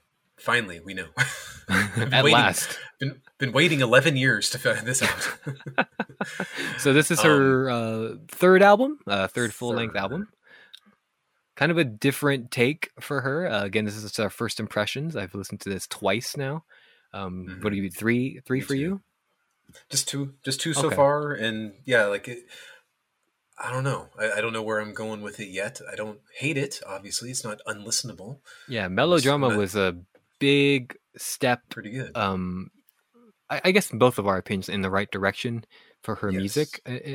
But I've also read leading up to this album, kind of Lord's thesis going into this was that I'm done writing bangers. Now I'm just going to write music for myself.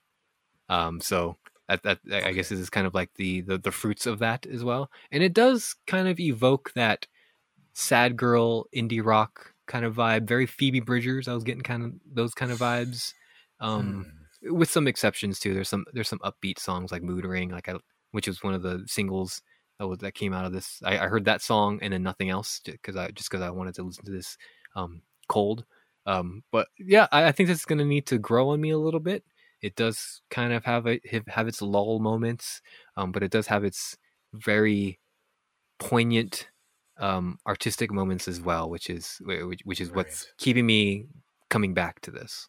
It's only like 36 minutes long, but it feels a lot longer, doesn't it? It's like 40 something minutes, but I have the deluxe edition, which is 14 tracks long. Oh, okay. I only got the 12, but that's fine. So yeah, even with the 12 tracks, I'm just like, I thought this album was short, and it's like, and I look at the clock and like, oh, only 20 minutes have gone by. Yeah, it is kind of breezy though. It's paced pretty well with kind of even with some of like its droll moments. Like it is still paced pretty well. Yeah. Oh yeah, it is 43 minutes. Yeah. Standard edition, 46 with the one extra track. 50 with the 2 extra tracks. Holy yeah, and that's the version I have. Okay. But I love that album cover. I'm just like, I know it's wrong, but I just can't stop looking at it. Well, I mean, the album cover is meant to be provocative, right? And I think that's what she's going for. So I thought that was actually gonna speak to the music, but I guess it's just, I guess she just wanted hopefully this was her idea and not some scummy cigar smoking record exec out there. Like, it's like, you want to be a star, don't you? Like, I'm already one of the biggest. 24. All right. It's like, I'm already one of the biggest stars in the world. Like, what do you... Stand on top of this cameraman over there. So yeah, we'll see how that unfolds. I know Melodrama, obviously one of the best albums of Yeah, 2017, top 20 I album for me. yeah, I fell in love with Melodrama like immediately after I first listened to it. This one I feel like it's going to take a little while. Just for maybe if I catch on to more lyrical themes and things like that throughout this week, It maybe seems it'll. like it seems like a weird thing for any artist or band to say, like, we're done writing really, really good songs and we're just going to put out whatever we come up with, and you guys will just suck it. Like, I'm not sure. Wow, And so maybe bold. I know she like specifically said she was not going to release any physical copies of this album, to be more environmentally conscious. So when you put it that way, that everybody's going to listen to this with their streaming service or for free in one way or another, and so it's like, you're not going to pay for this, so here's some songs that I put together. That's what it feels like after 2 listens, but I could Sure, yeah. But again, if this is just her idea of like making music for ourselves, and that's perfectly cool too. That's perfectly valid, and it's her music. She can write whatever she wants. And here's the cover of my album that will keep you coming back. Absolutely. It's gonna mess up all the algorithms in your phone. Everyone who listens to this is going to be put on some sort of list at some point. So buyer beware. This guy looks at butts. We got to send them more butts. Female butts. We've never had this happen in the history of the internet. A man looking at female butts. Dear Nobody God. who listens to female artists wants to look at their butt. So is that everything for now? That's all I had on my list this week. You want to go back to the 70s with me? 70s, baby! Pew, pew, pew! Marty! We're back! Doc, where have you been, Doc? I've been in the 70s. So, Mike, I was very much introduced to. I know I said last episode that I was probably not going to do any deep dives into elderly artists. But then, like I said, I was going to remind you, Adam, that you, Adam, yourself have said that you're not going to do any more deep dives into artists. What happened? I told you I didn't have any in mind that I wanted to do. Oh, okay. And so, that doesn't mean I'm not open to giving a shot to somebody who may have some good albums out there. And, I guess I didn't know that I did this, but apparently I left it open. Or no, you did it. You told the Discord community to insert an earworm into my brain to be like, I did. Hey, Adam, there's another artist out there you haven't listened to yet. You might have a lot of albums, but some of them might be really good. You never know. And then it worked. Like, I literally was told by Tom on Monday, and I was just like, 15 albums. I don't need to do that one. And literally by Wednesday, I was like, I can handle this.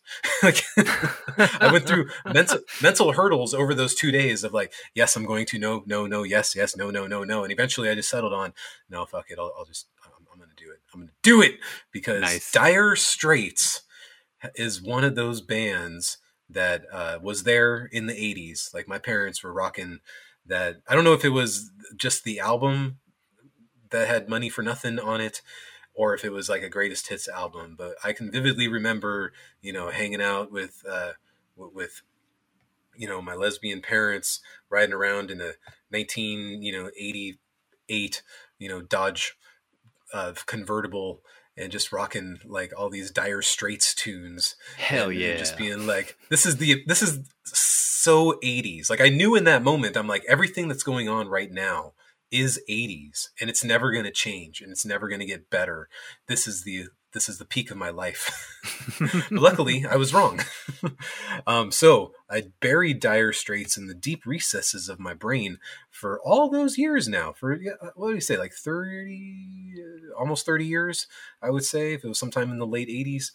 And I didn't need to go back into it until Monday, when Tom told me, hey, you should give this a listen, because like, the Dire Straits albums are okay, but his solo albums that he did after the band broke up are really good.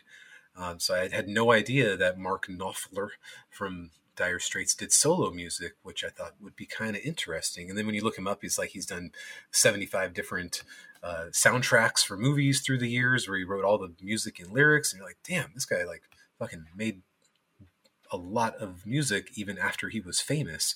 So I was like, all right, I'm doing it. Let's start with album 1, baby.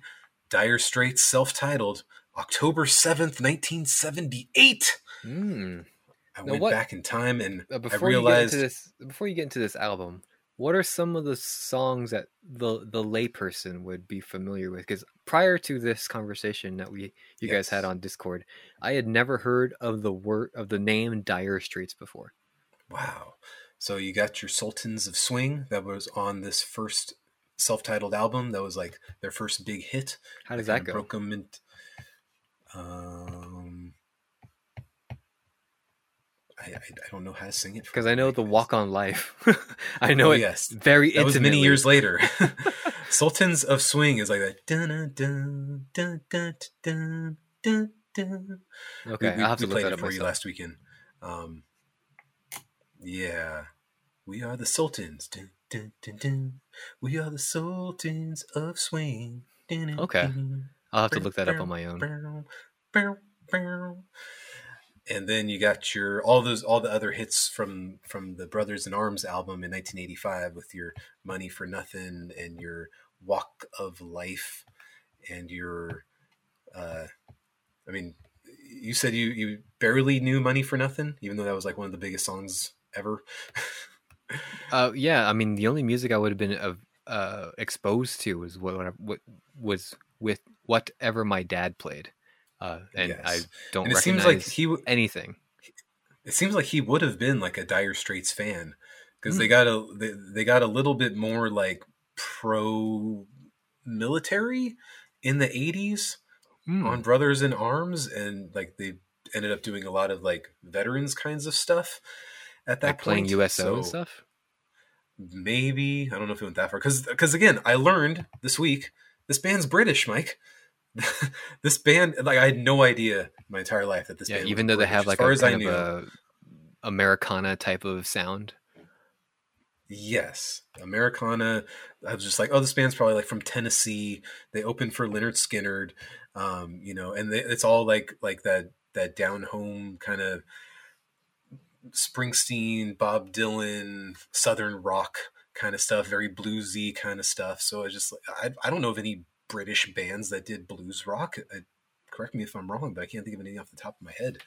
So Right. it's really interesting to kind of hear blues rock from a British perspective, and I'm kind of enjoying that take on it. But yeah, like their bigger hits were from 1985. I knew 4 songs from this band. I knew Sultans of Swing, Money for Nothing, uh, Walk of Life, and and Brothers in Arms, which I liked 2 of those songs out of those 4. Mm-hmm. Obviously, Walk of Life and Money for Nothing are disaster train wrecks of songs that are unfortunately extremely popular. So 1978 was their first album. It's self-titled, and this album is not that great. I know Tom told me that like the Dire Straits stuff is kind of hit and miss, and that his solo stuff is much better. But it's a good introduction right here. It's very like low key kind of stuff, very like just that bluesy guitar kind of stuff where he's singing and he's doing the lead guitar.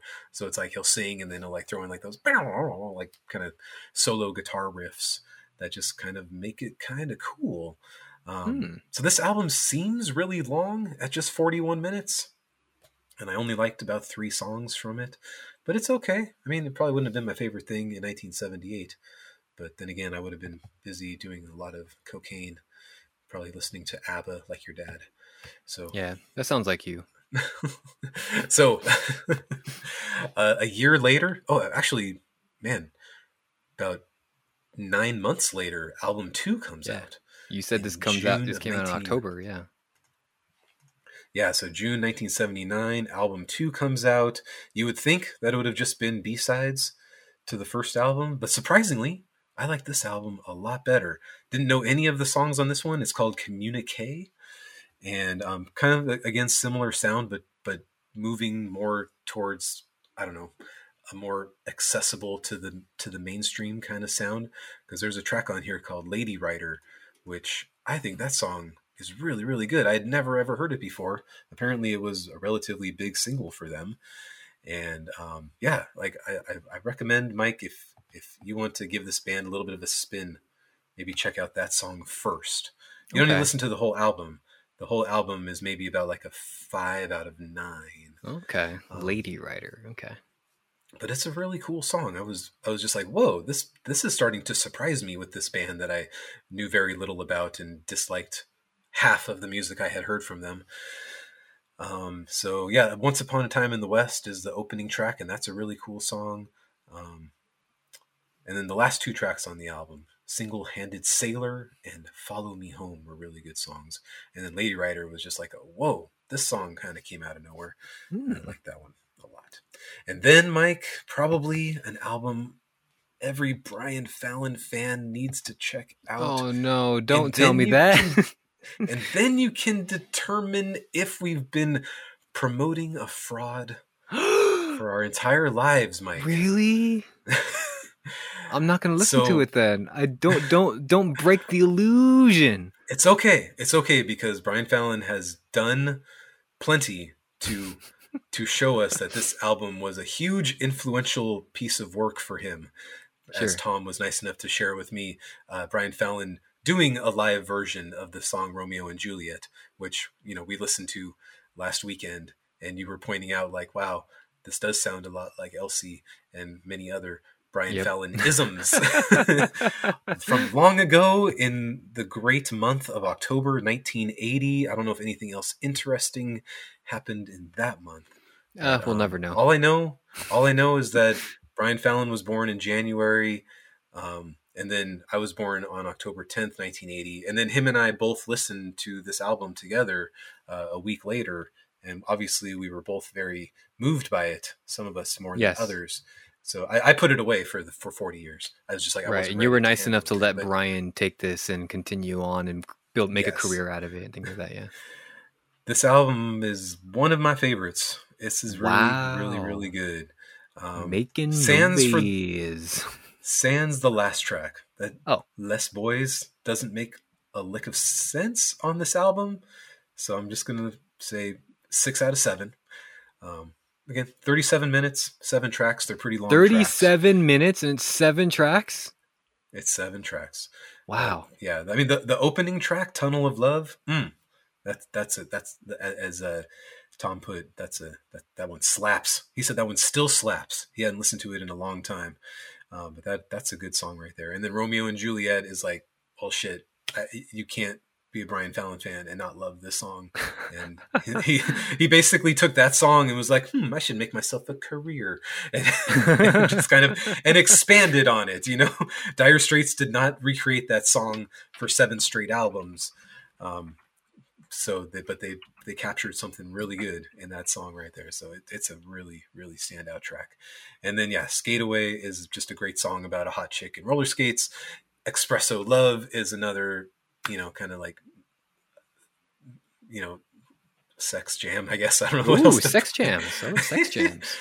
So that one's fun. I liked Hand in Hand. I like Solid Rock. It's just that closing track doesn't do anything for me. Okay. But this is quite the banger of an album. Well, I've got 37 minutes to spare. I can probably squeeze in some making movies. Right. So unfortunately, I don't feel like they carry this sound later into their career. They only had 6 albums altogether. So now I'm listening to Love Over Gold that came out in 1982. This one's only 5 tracks and it's 41 minutes long. So that's good cool. God. But then right there track around is like 10 minutes long or something, all right? The first track is 14 minutes, so that takes up a good chunk of it. Well, there it is. So I'm only a few listens into that one, and it's got a lot of ebbs and flows all over the place. And then track 4 on this, the title track, Love Over Gold, is where you first you get introduced to the keyboard and synthesizer sound for the first time with this band, and you're just like, ew. It was the early 80s after all. Right. And that was what they said. Like, Mark Knopfler was very open to experimenting with all sorts of different new ways to record music and new instrumentation stuff. And that kind of carried over into what Brothers in Arms became, which was the first digitally recorded album. I don't know if it was the first digitally recorded album ever, but it was the first one that like was super famous, and it was the first album to be heavily pushed as a CD. So yeah, that's In the kind of 80s? interesting. 1985, yeah. Oh wow! So this must have cost like $87, like when it came out on CD. That I think it said 83 What? $83. That's how much it was. Oh, okay. I thought you were being serious, Adam. No, that was interesting to read about. I was like, okay, cool. And you listen to it and you're just like, oh God, this really, like, the cringe factor of Brothers in Arms is rough. And I'm only a few listens in, and I'm just skipping over the first 4 tracks because like I know all 4 of those songs, and they all just invoke this like curdling in my stomach. So I'm only listening to tracks 5 through 9 on this album. Okay. So that's fine. And then they kind of broke up for a little while after that, and then got back together to do an album in 1991. Apparently most of the band did not react well to becoming super duper uber famous after Brothers in Arms came out, and then they released... They did the Walk of Life. They did the Walk of Life. And then they did On Every Street in 1991, and then that was their final album. So that one's pretty long. That one's also like an hour. Like Brothers in Arms is almost an hour. And this one is, 12 tracks, 60 minutes. And, it seems okay so far, but I'll have more to say about it next week. And again, there's British elements mixed in with all this blues rock kind of stuff. And like, that's what I'm like really finding interesting. So that's the cool thing about listening to this right now. Mm-hmm. Well, that's cool, dude. Then, it's I know, I guess we half joke that like, oh, all these gigantic discographies are like just kind of like they're exhausting you in a way, but like it's cool that when you find one that you really enjoy, or one that's a huge surprise to you, that like, and you're feeling it and like you're excited to share about it. That's really cool. I usually end up liking a fair amount of these giant discographies, but at least you figure out what the hell people were thinking back in those weird days when it's like, why was Money for Nothing and Walk of Life the biggest songs in the world? I don't know. I don't get it. Right. But again, driving around in a Dodge convertible listening to Walk of Life, I mean, there's nothing more 80s than that. Just like I had my sweatshirt wrapped around my shoulders, and it's all just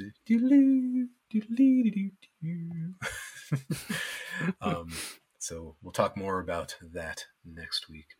But I also listened to the Killers album. Mike, do you want to talk about the Killers briefly? Let's talk about the Killers briefly. Album number 2 in the grand scheme of things in the last 2 years.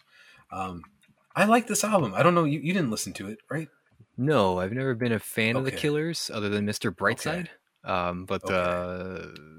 Yeah, tell me about it. I know you liked Battleborn. You told me you liked Battleborn. I liked Battleborn. 2012. You told me that you listened to it because I gloated about it so much. Oh, right. I haven't listened to it since 2012, though. Right. Sam's Town is a very good album from 06. I know if you need one more 06 album, I highly recommend it. But again, Battleborn was like the bar. That was such a high quality album where I feel the next 2 were just kind of like, not as good. But Pressure Machine, which apparently, when they realized that their tour for the last album was going to get canceled last year, they kind of Brandon Flowers just kind of started writing songs for this album that ended up turning into this really interesting concept-y kind of thing, just more about like his life growing up in rural Utah when he was a kid. I always forget that Brandon Flowers Utah is American because like the Killers' music has always been kind of Britpoppy to me. So it feels like, Britty, yes. Yeah. But all along it was just that he's Mormon, or he grew up Mormon. So yeah, which is always such a shock to me. And I always thought he was gay, but it turns out he was just Mormon all along. So. There is a difference, yes. So this was really, really interesting. I know it, like Tom said back at the beginning of the week, it's got its slow moments, but I even without reading the lyrics, like I was still able to pick up on all of the stories being told throughout all the songs. And it is like kind of interspliced with little clips of audio interviews with people that live in the city, talking about Interesting. like some people are just saying like, oh, this is like the greatest city to live in, and then other people are like, yeah, you know, there was that really bad thing that happened, and then like talking about like when the opioids started showing up and how that's become such a huge problem throughout their entire state. And so like the songs like are really like dark in that way, like mixed, like there's like this darkness, but it's like it's trying to be covered up, like, but everything's okay and we're gonna be fine, but like deep down it's not. And so all the songs kind of have that feel to them. And I like this album quite a bit, and you know, stories aside, like listening to the songs was actually enjoyable as well. Okay. So I recommend this one.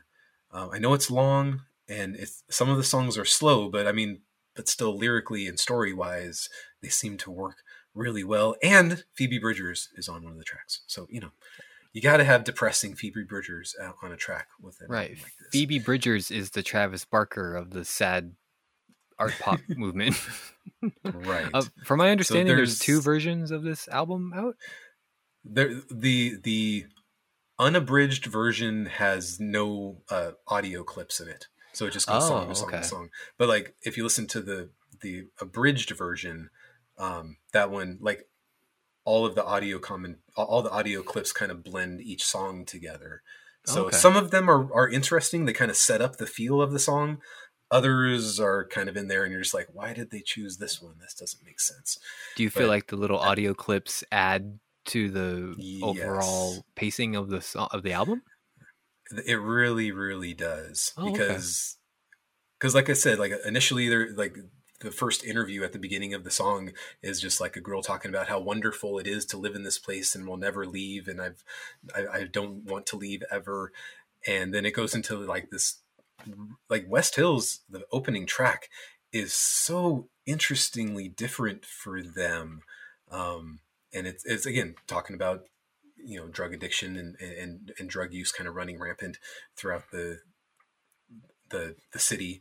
And it's kind of written in the third person in a way, I guess. Like Brandon Flowers kind of, I mean, he's singing it in the first person, but he's like talking about characters.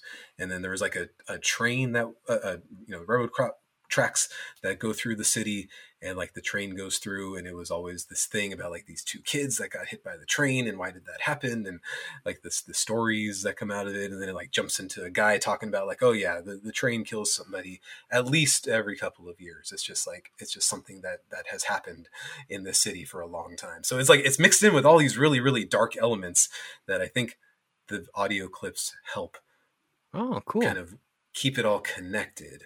So I enjoyed it. I can't say everybody will, but it clicked with me in the right way. And also I was not expecting like a enjoyable Killers album at this point because I hadn't heard one in so long. Yeah, but this sounds like it's a lot more contemplative and a lot more high concept, and you know, there's talking about like the message bigotry, to be told. Yeah. Right. And the bigotry of like, you know, how gay people are perceived, and, you know, domestic violence. Like it's got everything. So if you want really, really fun, lighthearted stuff, this is your album. Very good. Lighthearted. You think people can just like jump in on this one without being familiar with the Killers' discography? I think so. They've never done anything like this serious. Right, because it's so like high concept and different from what they usually make. Yeah.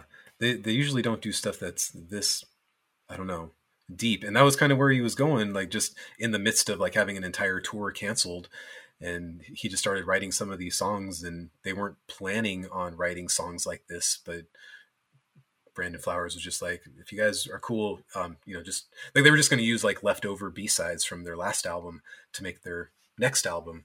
And then he started writing this stuff and asked the band to kind of follow him down that road. And it kind of worked out. It's not super like Mr. Brightside kind of stuff, that's for sure. Or even Sam's Town kind of stuff. There's not really any up-tempo ditties. So, but I thought it was a fun change of pace. Oh, cool. Well, that's a surprising pick from you. Yeah, I was more surprised than anybody, really. Yeah, sounds like it. Okay, so sorry, that wasn't like the quick Killers discussion that you were asking for. It's all right, man. You're good. So I think that's everything I got for now. Cool. Dire Straits, Killers, Trash Billet we discussed. If I Die First we discussed. We, Lotus, and Lord for next week, as well as the other 3 Dire Straits albums. Correct. So I finished up Live, even though you told me not to. Songs from Black Mountain. That album's okay. The album's okay. It's pretty repetitious okay. though, as far as like its lyrics and songwriting. The songwriting seemed kind of monotonous. Like I guess tonally too. It feels like the band is on its way out at that point. Yeah, it kind of feels for both this and even with the Turn with their Christian new singer. Like they both seem like they're just kind of on autopilot. Later too. Yeah, kind of 2006 to 2014. But yeah, both of these albums just kind of felt like they were on autopilot. But which doesn't suit well with like staying at the same tempo throughout the entirety of I guess both albums too. I guess the Turn is a little bit heavier, which is I kind of appreciated that. They're kind of going back to like their older music, but yeah, and both of these albums were very are excited about that because like the them and Ed like really had that riff. And then I think Ed left in 2010. And did it because that was when his first solo album came out, was in 2012, I believe. So now if you want to listen to the EP that he did to get kind of a hint of his solo work, I can't say it's too much different than Live, but I still think it's really good. But that's kind of like I don't have the rest of the band to tell me that I can't write super religious songs now. Is that because that's kind of the vibe I'm getting? One could argue, like his first solo album from 2012 is called Alive. You get it? Alive solo album. Anyway, that album is steeped in the religious stuff. So and it's not very. I can imagine good. It's very. But then the EP was called The Garden or Garden EP, and that's a good album. I if you want to get a little bit of understanding just where that went, that might be good.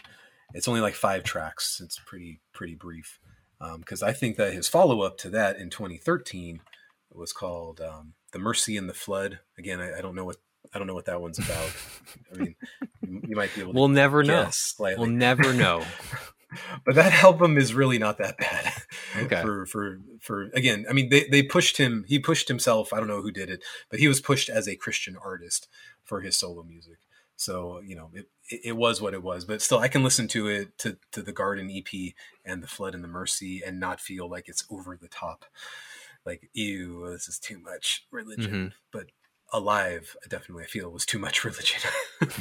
Right. So well, I mean, those that 5 tracks a spin if you want to see where he kind of went. And all right, I'll throw it in this list. Okay. But as far as the Turn goes too, I mean, with like I said, they brought in new singer Chris Shin. I don't know what is he from? I didn't look him up. He was in another band that I can't remember. Oh, he joined Blind Melon after Shannon Hoon died. Oh, okay. And obviously Blind Melon went on to years of success after that. And then oh wait, no, he didn't join Blind Melon. He started a new band with the guys from Blind Melon. Okay. Unified Theory. Never heard of them. No. They had an album in 2000 and 2007. It looks like, so not like a super successful outing. Okay, so kind of an unknown-ish up-and-comer singer, I guess, at the time. But looks like he hasn't done anything since 2014 either, according to Wikipedia. It's like, hey, I used to be the lead singer of Live. Yeah. He just says that at every coffee shop. Yeah, every time he goes to a coffee shop, that's like his one claim to fame. But what do you call it? As far as the Turn goes, I think Chris Shin is a decent enough singer to take Ed's place. Ed in the past has really impressed me with like his dynamic range as a singer. I didn't really feel that range here with Christian, but No, decent he's enough definitely job. doing. He can like do Ed's low parts. Like Yeah. you can tell those, and then his high parts are very similar to Shannon Hoon from Blind Melon. So I felt this was just like a live / Blind Melon blending that didn't really Tribute work so band. well. Yeah, and musically, I didn't feel like it really stood out too much, which I was No, unfortunate. it was I felt like was a unfortunate. we've done this before type of thing, and I think that Right. I don't know. I kind of got the impression that they were just trying to um appeal to the older fans. Maybe like maybe they got the criticisms of like, oh, you guys are kind of going in a up tempo preachy direction that we don't like, but like, oh, now haven't you Mhm. guys heard we got a new singer and we're heavy again, you know? It's Even though back it's to how not it that used to heavy. be when we were in middle school. When we first started Even the though it's band not before that Ed heavy. joined. Right. But overall, I mean, I felt the album was just okay. Not Okay. the best live album, obviously, but you know, So you finished your live journey. Do you have any yes. closing thoughts on live? For a band that I never gave any second thought to, I wasn't familiar with any singles. I mean, maybe I was, but I just didn't know it was live. But this there was a lot of surprising stuff in this, like Mental Jewelry, great album. Like Throwing Copper, great album too. A lot of cool stuff in like Secret Samadhi. But this unfortunately, I feel like with a lot of bands, they kind of go into that direction where just kind of they're resting on their laurels. Maybe there's like creative differences, and they're just kind of what's that? It starts to simmer down. Yeah, it starts to simmer down, and creatively. like so and it's unfortunately you can tell like this band was like victim of that, but but they're still active to this day from what I see. Like they're back together with Ed Kowalczyk, so all the original members are back together. And they did that EP back in 2018, which was not too great. I remember listening to it, and it had a couple of good tracks out of 5, and I was hoping there would be more new music, but apparently there isn't. I keep on looking at their socials, and it's just like, oh, remember this show we did 2 years ago? Let's post a video of that. And nothing too exciting going on that side of things, but might surprise us someday. But yeah, if we haven't heard any real and Distance to Here, Mental Jewelry, those are your 2 favorites right there. Yeah. So so some ups and downs with this band, but overall, like I enjoyed my time with them. So just kind of happy to have another band under my belt that I'm familiar with now. So it's pretty cool. Cool. So moving on now to just because I was trying to get these last 2 live albums, in my pocket. I just wanted to throw in another quick recommendation. Well, not quick; they're both super long albums. But Jerry Cantrell, he had Degradation Trip, and then he had a reprise version of both of those, Degradation Trip Volume 1 and Volume 2, both from 2002. And my goodness, what an oppressive feeling album for both of those. Is this did you listen? What did you listen to? Which element of it did you listen to? I'm not sure. So last week I listened to Volume 1, and then this past week I listened to Volume 2. So I mean, those part of me was thinking like super long. I was thinking, yeah, and part of me was realizing later on, like, oh, you know what? He did do the abridged version that came out first in June of 2002, where it was just like 14 tracks. And it was basically like, this is the version that Roadrunner wanted him to do. And then by the end if of you the look year, at like the release of, if you look at like how long these songs are and how much there is, you can it's completely understandable why Warner Brothers would just want like an abridged version. Yeah, well, Roadrunner was his label. Oh, right, yeah, sorry. So like that was when, obviously we knew the abridged version, and then we found out later, like, oh shit, he's releasing the entire sessions, and so that was pretty awesome. So this was one that Cameron and I definitely gravitated towards back in 2002, because we were right on the tip of our Alice in Chains zenith when this album hit, because we had started that journey in early or late 2001. So when we realized he was gonna have a solo album, we were just like, yay! And then more solo albums at the end of the year. Yay! Oh my god, these are so long. Yay! Oh my god, these are so depressing. Yay! It was all yay. Absolutely. Everything was And good can we about start this. there, dude? Like Okay. not only are the lyrics just dour and just it gets you feeling bad, but in a Whew. good way, you know. But like musically, like the Oh my oppressiveness, god.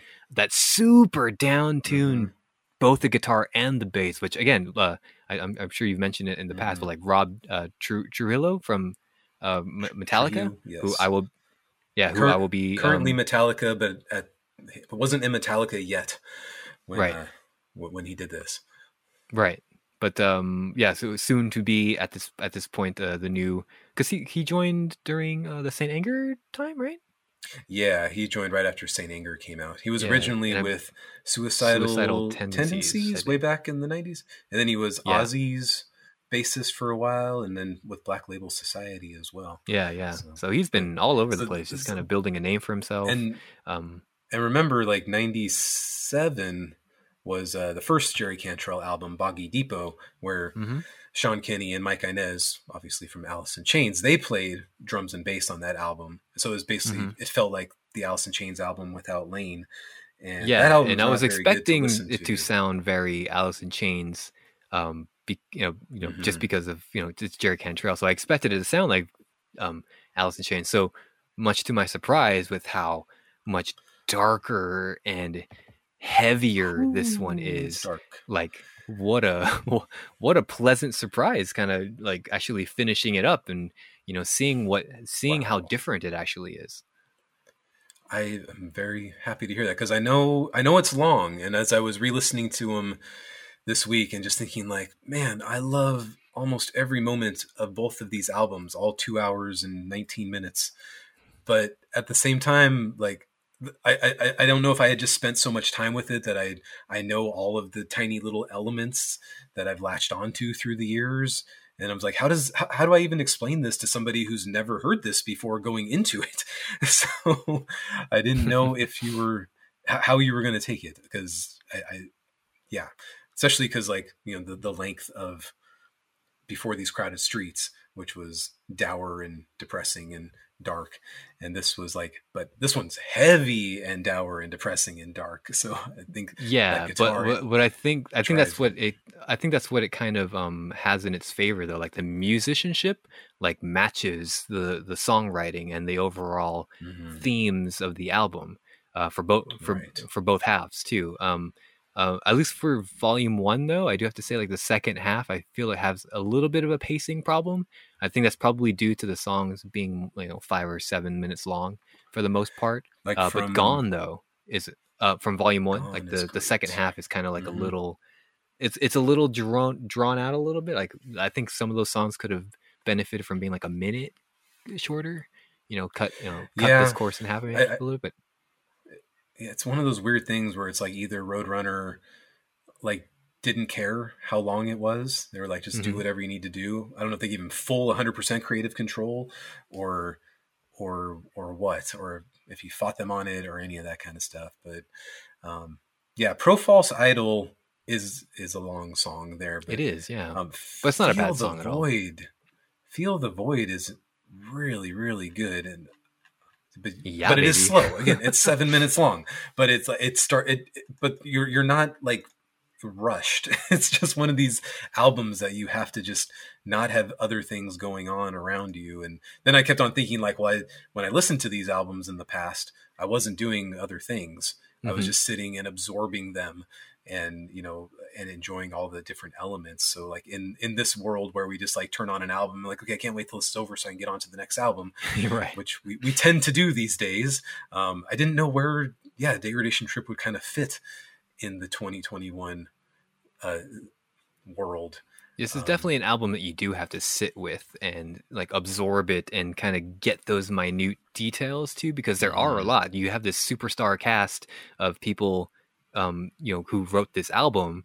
You got elements of Alice in Chains. You've got soon to be Metallica and Suicidal Tendencies and Faith No More and whoever the other guy was. I think that was it was just the three of them. It was just is that right? Drums, bass, and Jerry. Oh, cool. So yeah, so that's the cool part, is bringing in like a different backing band. I think helped so much too. Mm. Um, yeah. And So I'm also just trying to think. The second half Gone, of volume. Yes. Gone, the closer of Volume 1. Mwah! Fantastic, Mhm. fantastic closing track, dude. Ooh, I looked forward It's to that very every good. single time I was listening to Volume 1. Yeah, and Locked On right before that. I always feel Mm. like that's supposed to be the last song, but then Gone comes on. I'm like, oh yeah, there's one more. Haven't I been here long enough? Yeah. But and yeah, it's it's just it's so different. I can't even explain it. This album is an enigma amongst itself. It doesn't fit anywhere with anything. And I know I told you 4 years ago that it was just a beast of an album. And then when you finally listen to it, like I just had all this anxiety about how you were gonna maybe not like it because I of know all these sometimes I different can be elements. weird. Yeah, sometimes I can be So I just weird and wasn't like sure. unfair about stuff like this. But like this one, again, I was going into it expecting more Alice in Chains, which I enjoyed when I checked them out. But Okay. and I got something completely different, and it was like, Yes. and just like with The Littlest Lotus this past week, just like I went in expecting to hear one genre, heard a different genre, and I'm like, Yes. whoa, cool! Like it kind of caught me by surprise, like in a good way. Mhm. Solitude, track 5. Mm. That might be my favorite, but I'm not sure. I have so many favorites on here, but God, that song is so good. It is. And It's a somber moment in like such an oppressively heavy album too. You know. Jeez.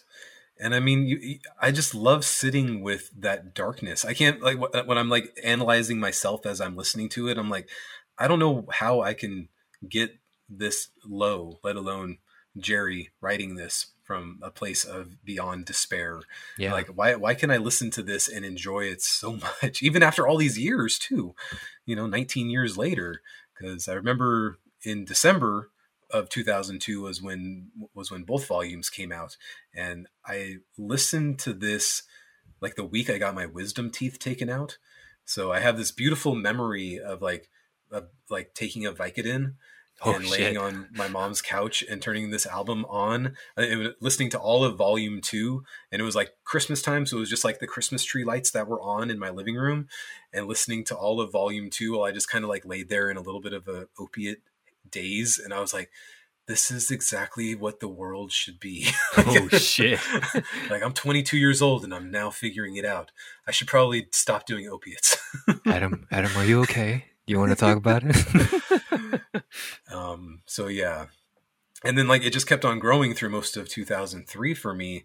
And then but volume 2, again, a beast of an album in and of itself. Right Yeah, there. so it is just kind of more of what you got from volume 1, which not a bad thing, of course, but it still has those cool ebbs and flows, super heavy, like in some parts where, Right. but it's also not afraid to kind of go a little soft and a little bit more like introverted, I guess is a good way to put it too. It's and I think that's what helps these super long albums. Like if you can kind of keep your attention through its ebbs and flows, through its highs and lows, then I think you've got something good on your hands. And I think that was my biggest surprise with this. Even a track like Castaway, like Jerry would open his set with that song, and it seems like such a bizarre opener. But I can appreciate it so much now just because of like that riff just carries it. And it's not even like a big chorus or anything. He's just going, but it's hooky in and of itself. And then you just like that bass just like, it just flows so well. And like everything about a long album is exactly what this is right here. This is like the zenith of what I want like doom metal to be, as well as anything over an hour. Like when I hear an album's over an hour, I'm like, it better be this good or else I'm gonna hate it.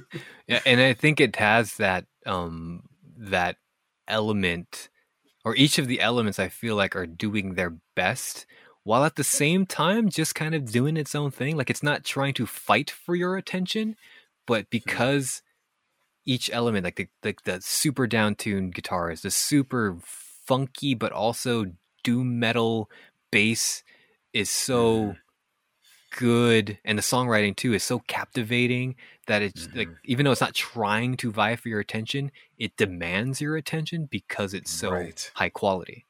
Right. Oh, so It's good, so dude. interesting. And Was that not expecting to instrumental like track- this as much as I did. That instrumental track, number 6, Hertz Domain. Yeah. Oh my god! Like, I'm not expecting that. I mean, you know, obviously the EPs had some instrumental tracks from the Alice in Chains days, but this, like, that blew all of those ones away. Like, it's so almost much. psychedelic, that instrumental track, isn't it? That when you're listening just to the bass in there, Oh yeah, boom, boom, and like the guitar is just like, it's the guitar is like wailing. Like, it's not like, you know, it's one of the few. it's not fast. Yeah. It's not fast. It's still slow. Yeah, it's almost like it's singing almost, you know, in an instrumental track, and that's what's cool about that track. Like, there's no vocals in it, but like you still feel like something is singing to you. It's haunting. She Was My Girl. You knew She Was My Girl from back in 2002. That was in the Spider-Man movie. Oh, that's right. Yeah, in the soundtrack. Yeah, and that is the only. I knew I track recognized of this whole that. thing. Oh my gosh. Like, that was the only track that I dislike on this entire epic journey. It And I does still listen feel to it now, and radio-y, I'm- you know? Right. Especially coming out of Hertz Donut. Don't it. Like, no, this doesn't fit. This shouldn't be here. Sure, but you know, I didn't hate it as much, I guess. But I never Okay, I never really okay. listened to that Spider-Man soundtrack too much. I was more of a Scorpion King soundtrack kind of guy. Oh, that's right. That's right. And then I was really wondering what you were going to think about Pig Charmer, because that I It's think super that long. that one sums up, like, just again that groveling in despair, which is like, I don't know if we needed that more, an album and a half in at this point. Yeah, and I love how like the tempo, like especially in the drums, like kind of goes up, goes down, goes up, goes down. It's, you know, just on Pig Charmer. Yeah, and I think that's a good song too, to like just kind of introduce somebody who might be interested in this song. Like, check out Pig Charmer. Right. It's got everything. It's got pretty much everything you can expect to hear from all the Degradation Trip songs. And all I can think of is just like Jerry. He went off to the freaking woods and lived in a cabin for months, and created these songs. And in like Probably the not pits far from the of truth. like, we're in one of the biggest bands in the world. We all have terrible drug addiction problems, and most of us are going to be dead soon. My friend Lane and died. like, that's yeah. Well, and Lane was just on the downward spiral, because this album came out 1 month after Lane died. No, And right. so obviously it was all written prior to Oh. him being dead. Of course, Lane died, and they didn't find him for about 3 to 4 weeks later. Ooh, shit. So, but it's like, you can tell this is all about like just building towards that. So, oh man, it's so good. And then Thanks Anyway, track 12 is one of my favorite tracks as well. Mm-hmm. Yeah, great way. could you- It's not the final track, but like it's a great way to like end this 2-hour journey at this point, right? If you listen to it all the way Right. through. Right. And I'm glad you enjoyed it. I'm glad you took the journey, because Yeah, I didn't know how I also to don't think I would have warn you. enjoyed. Yeah, I don't think I would have enjoyed this as much if I hadn't listened to Alice in Chains before. So, I think good call on like having me Yes. check out that discography first, right? Or not? Yeah, I did check out the whole discography. Yeah. Yeah, it was just the 3 albums, and then, well, no, you checked out all 6 of them. Yeah, I did. I So- checked out and even, like- the 2 versions of that band. Right. And then this is the best produced project of anything he did otherwise. Like, this is much more crisper and cleaner sounding than the Alice in Chains Yeah, stuff. I wonder if And- that was and- on purpose, or maybe it was just a product of its time. Like know. maybe just because the technology was better, so they could produce it a little bit better. I don't know.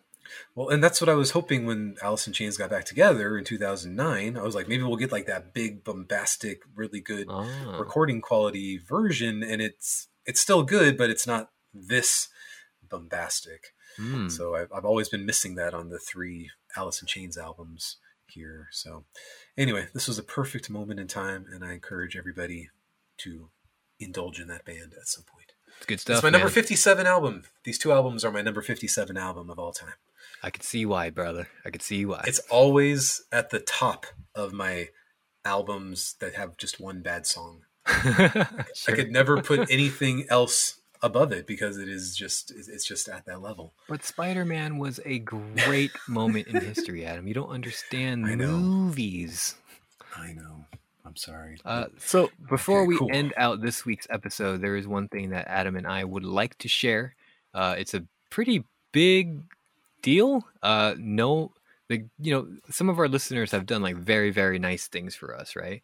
But one thing, I was looking through my emails, like my podcast emails and my personal emails, and I came across this email from our hosting website to let us know that one of our listeners, who's going to go unnamed, but this person knows who they are, decided to donate $9.99 a month to us. Right. just out of the kindness of their heart, right? And and I messaged that person and I was like, "Is this you? Did you do this?" And they're like, actually, Did somebody let me hack your credit card because there's a suspicious charge that yeah. So they were like, that was me. I noticed this. I should have noticed a support button like a long time ago, which I just had there. You'll see it in the description of our podcast show notes and stuff. There's a support thing you can go to donate like a single whatever, or even like this person did like $9.99 a month. But this person said like, oh, they're so happy that they can help us in any way. Goes on to say that both Adam and I have been great to them since they joined and started becoming a fan, and things like that. And they continue to say like these continued nice things. But I just want to say publicly to this person, like, thank you so much. And I know I sent you a public message or a private message as well, but like, you totally don't have to do this. And it's incredibly generous, and like, we definitely do have to think of a way to pay you back in some significant way. You're more than welcome to just keep this as like a single donation, but this person also went on to say like, I'm going to keep going on for a while as long as they want, but like, that's perfectly fine. Very, very good friend of the show. Right. So yeah, we will figure out something interesting to do. Yeah, absolutely. So we'll figure it out. But for now, like those funds are going to go into like our podcast wallet, and it's going to help fund the prize at the end of the year for the draft pick. We're going to think of some other things to do, but we do have to, Adam. We do have to come up with a way to significantly pay back this person for their kindness. I mean, it made me think that charging $10 a month to be our friends would be a good thing in the long term. As you can tell from our Discord channel, it's worth it, and that's a discount. That's the friend discount, You get access to us every day. You get access to both our shitty opinions and our out-of-date music tastes. If you like the 70s, you would like this podcast. If you like a guy who doesn't really understand emo rap, but will still give it a chance, join our Discord and give us money each month for it. But yeah, we're joking, of course. But yeah, we just wanted to say that on the show and thank this person publicly, and we thanked them privately as well this past week. But don't us saying this isn't meant to tell the rest of our listeners that they have to give us money or anything like that. Like we just thought like it was a very nice thing, because our listeners have done like really nice things for us throughout the years of this podcast as well. So just add it to the list of one of the nicest things people have done for us. I can't think of anything better to say other than that. Yeah. I mean, we'll make it definitely go towards, end of the year prizes, if we can. Right. And if we feel like making the prizes even bigger, I guess we could now. I guess we could. That's true. I think we made about $18-19 last year in ad revenue. So last year, enough to buy that vinyl. Last year we made like $30-something in ad revenue before they cut us off. Oh, okay. The year before that We're like, was you've like, made enough, guys. You've made enough money. It's time to cut you off. you guys are too rich. No, the year before we made like $50 something just on ad revenue. So, Wow. yeah, so we still have some money in our wallet, but one thing that you can do, listeners, whether you join us on Discord, whether you lurk on Discord, or whether you just check out the show week to week, there are a few things you can do for us. Like, for one, share this show with anybody like-minded. If you have friends or family or anybody like that, coworkers or acquaintances who like this type of music, like what we think, think they might like what we do here, go ahead and just forward the show. Let them know that we're around and we've been around for a while. So there's plenty of content to backlog. You can also, if you haven't already, on various podcast apps, I know you can review us in-app. We haven't gotten any reviews in a long time. Again, this isn't to guilt you to review us, but like, if you want to share your honest feedback, it'll help the visibility of the show as well and help spread the show to a wider audience as well, whether it's on Spotify or on Apple Podcasts or on Google Podcasts or wherever you find your favorite podcasts. Those are two direct ways you can help support us. You don't have to give us $10 a month if you don't want to. But yeah, I think that'll do it for this week, Adam. Again, thank you so much for all of our listeners. Thank you for our Discord. Thank you to Dave, who gave us the topic of this week's show. We got the busy season is right around the corner, so if you wanna have more direct interaction with us throughout the week, again, we said it multiple times. Our Discord invite is in the description of this episode. So we're gonna have lots to say. Our listeners are gonna have lots to say as well about these highly anticipated up and coming albums, I'm sure. So I think that's it. Adam, am I missing anything?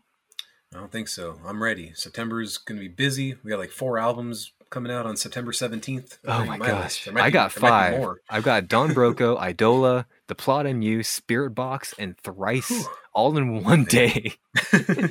Good gosh.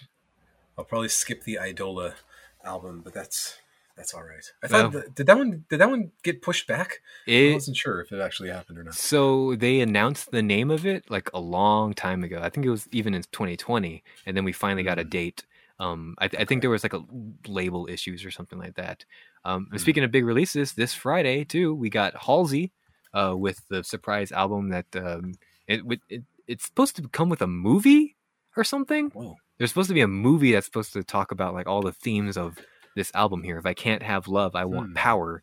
Again, this is going to be produced by Trent Reznor and Atticus Ross, 2 Oscar award-winning music composers at this point, and Finny Haas, a band that's been talked about quite a bit on this show. So their new album, The Fire Itself, is coming out as well. I'm really hoping we don't have a trash boat incident. And this will be my introduction to Finny Haas as well, so I'm crossing my fingers. Their first 4 albums are pretty good, and then this one is just, you fucking idiot! Fucking idiot! Jesus, you fucking idiot! Yeah. Well, the less said about that trash boat album, the better. So see you guys, see you band, see you album on a future list, I'm sure. For my co-host Adam, I am your co-host Mike. Like we say every week when we're sitting with our families, listening to amazing Disney songs. Man, I usually just start busting out Jerry Cantrell lyrics. Listening to those. Wow, this Princess and the Frog movie is pretty heavy, dude. I'm a pig charmer, lion filth getting old. I pick and save all my scabs and serve up dinner time. My children are covered in purple tongues. No! We gotta go. We gotta go.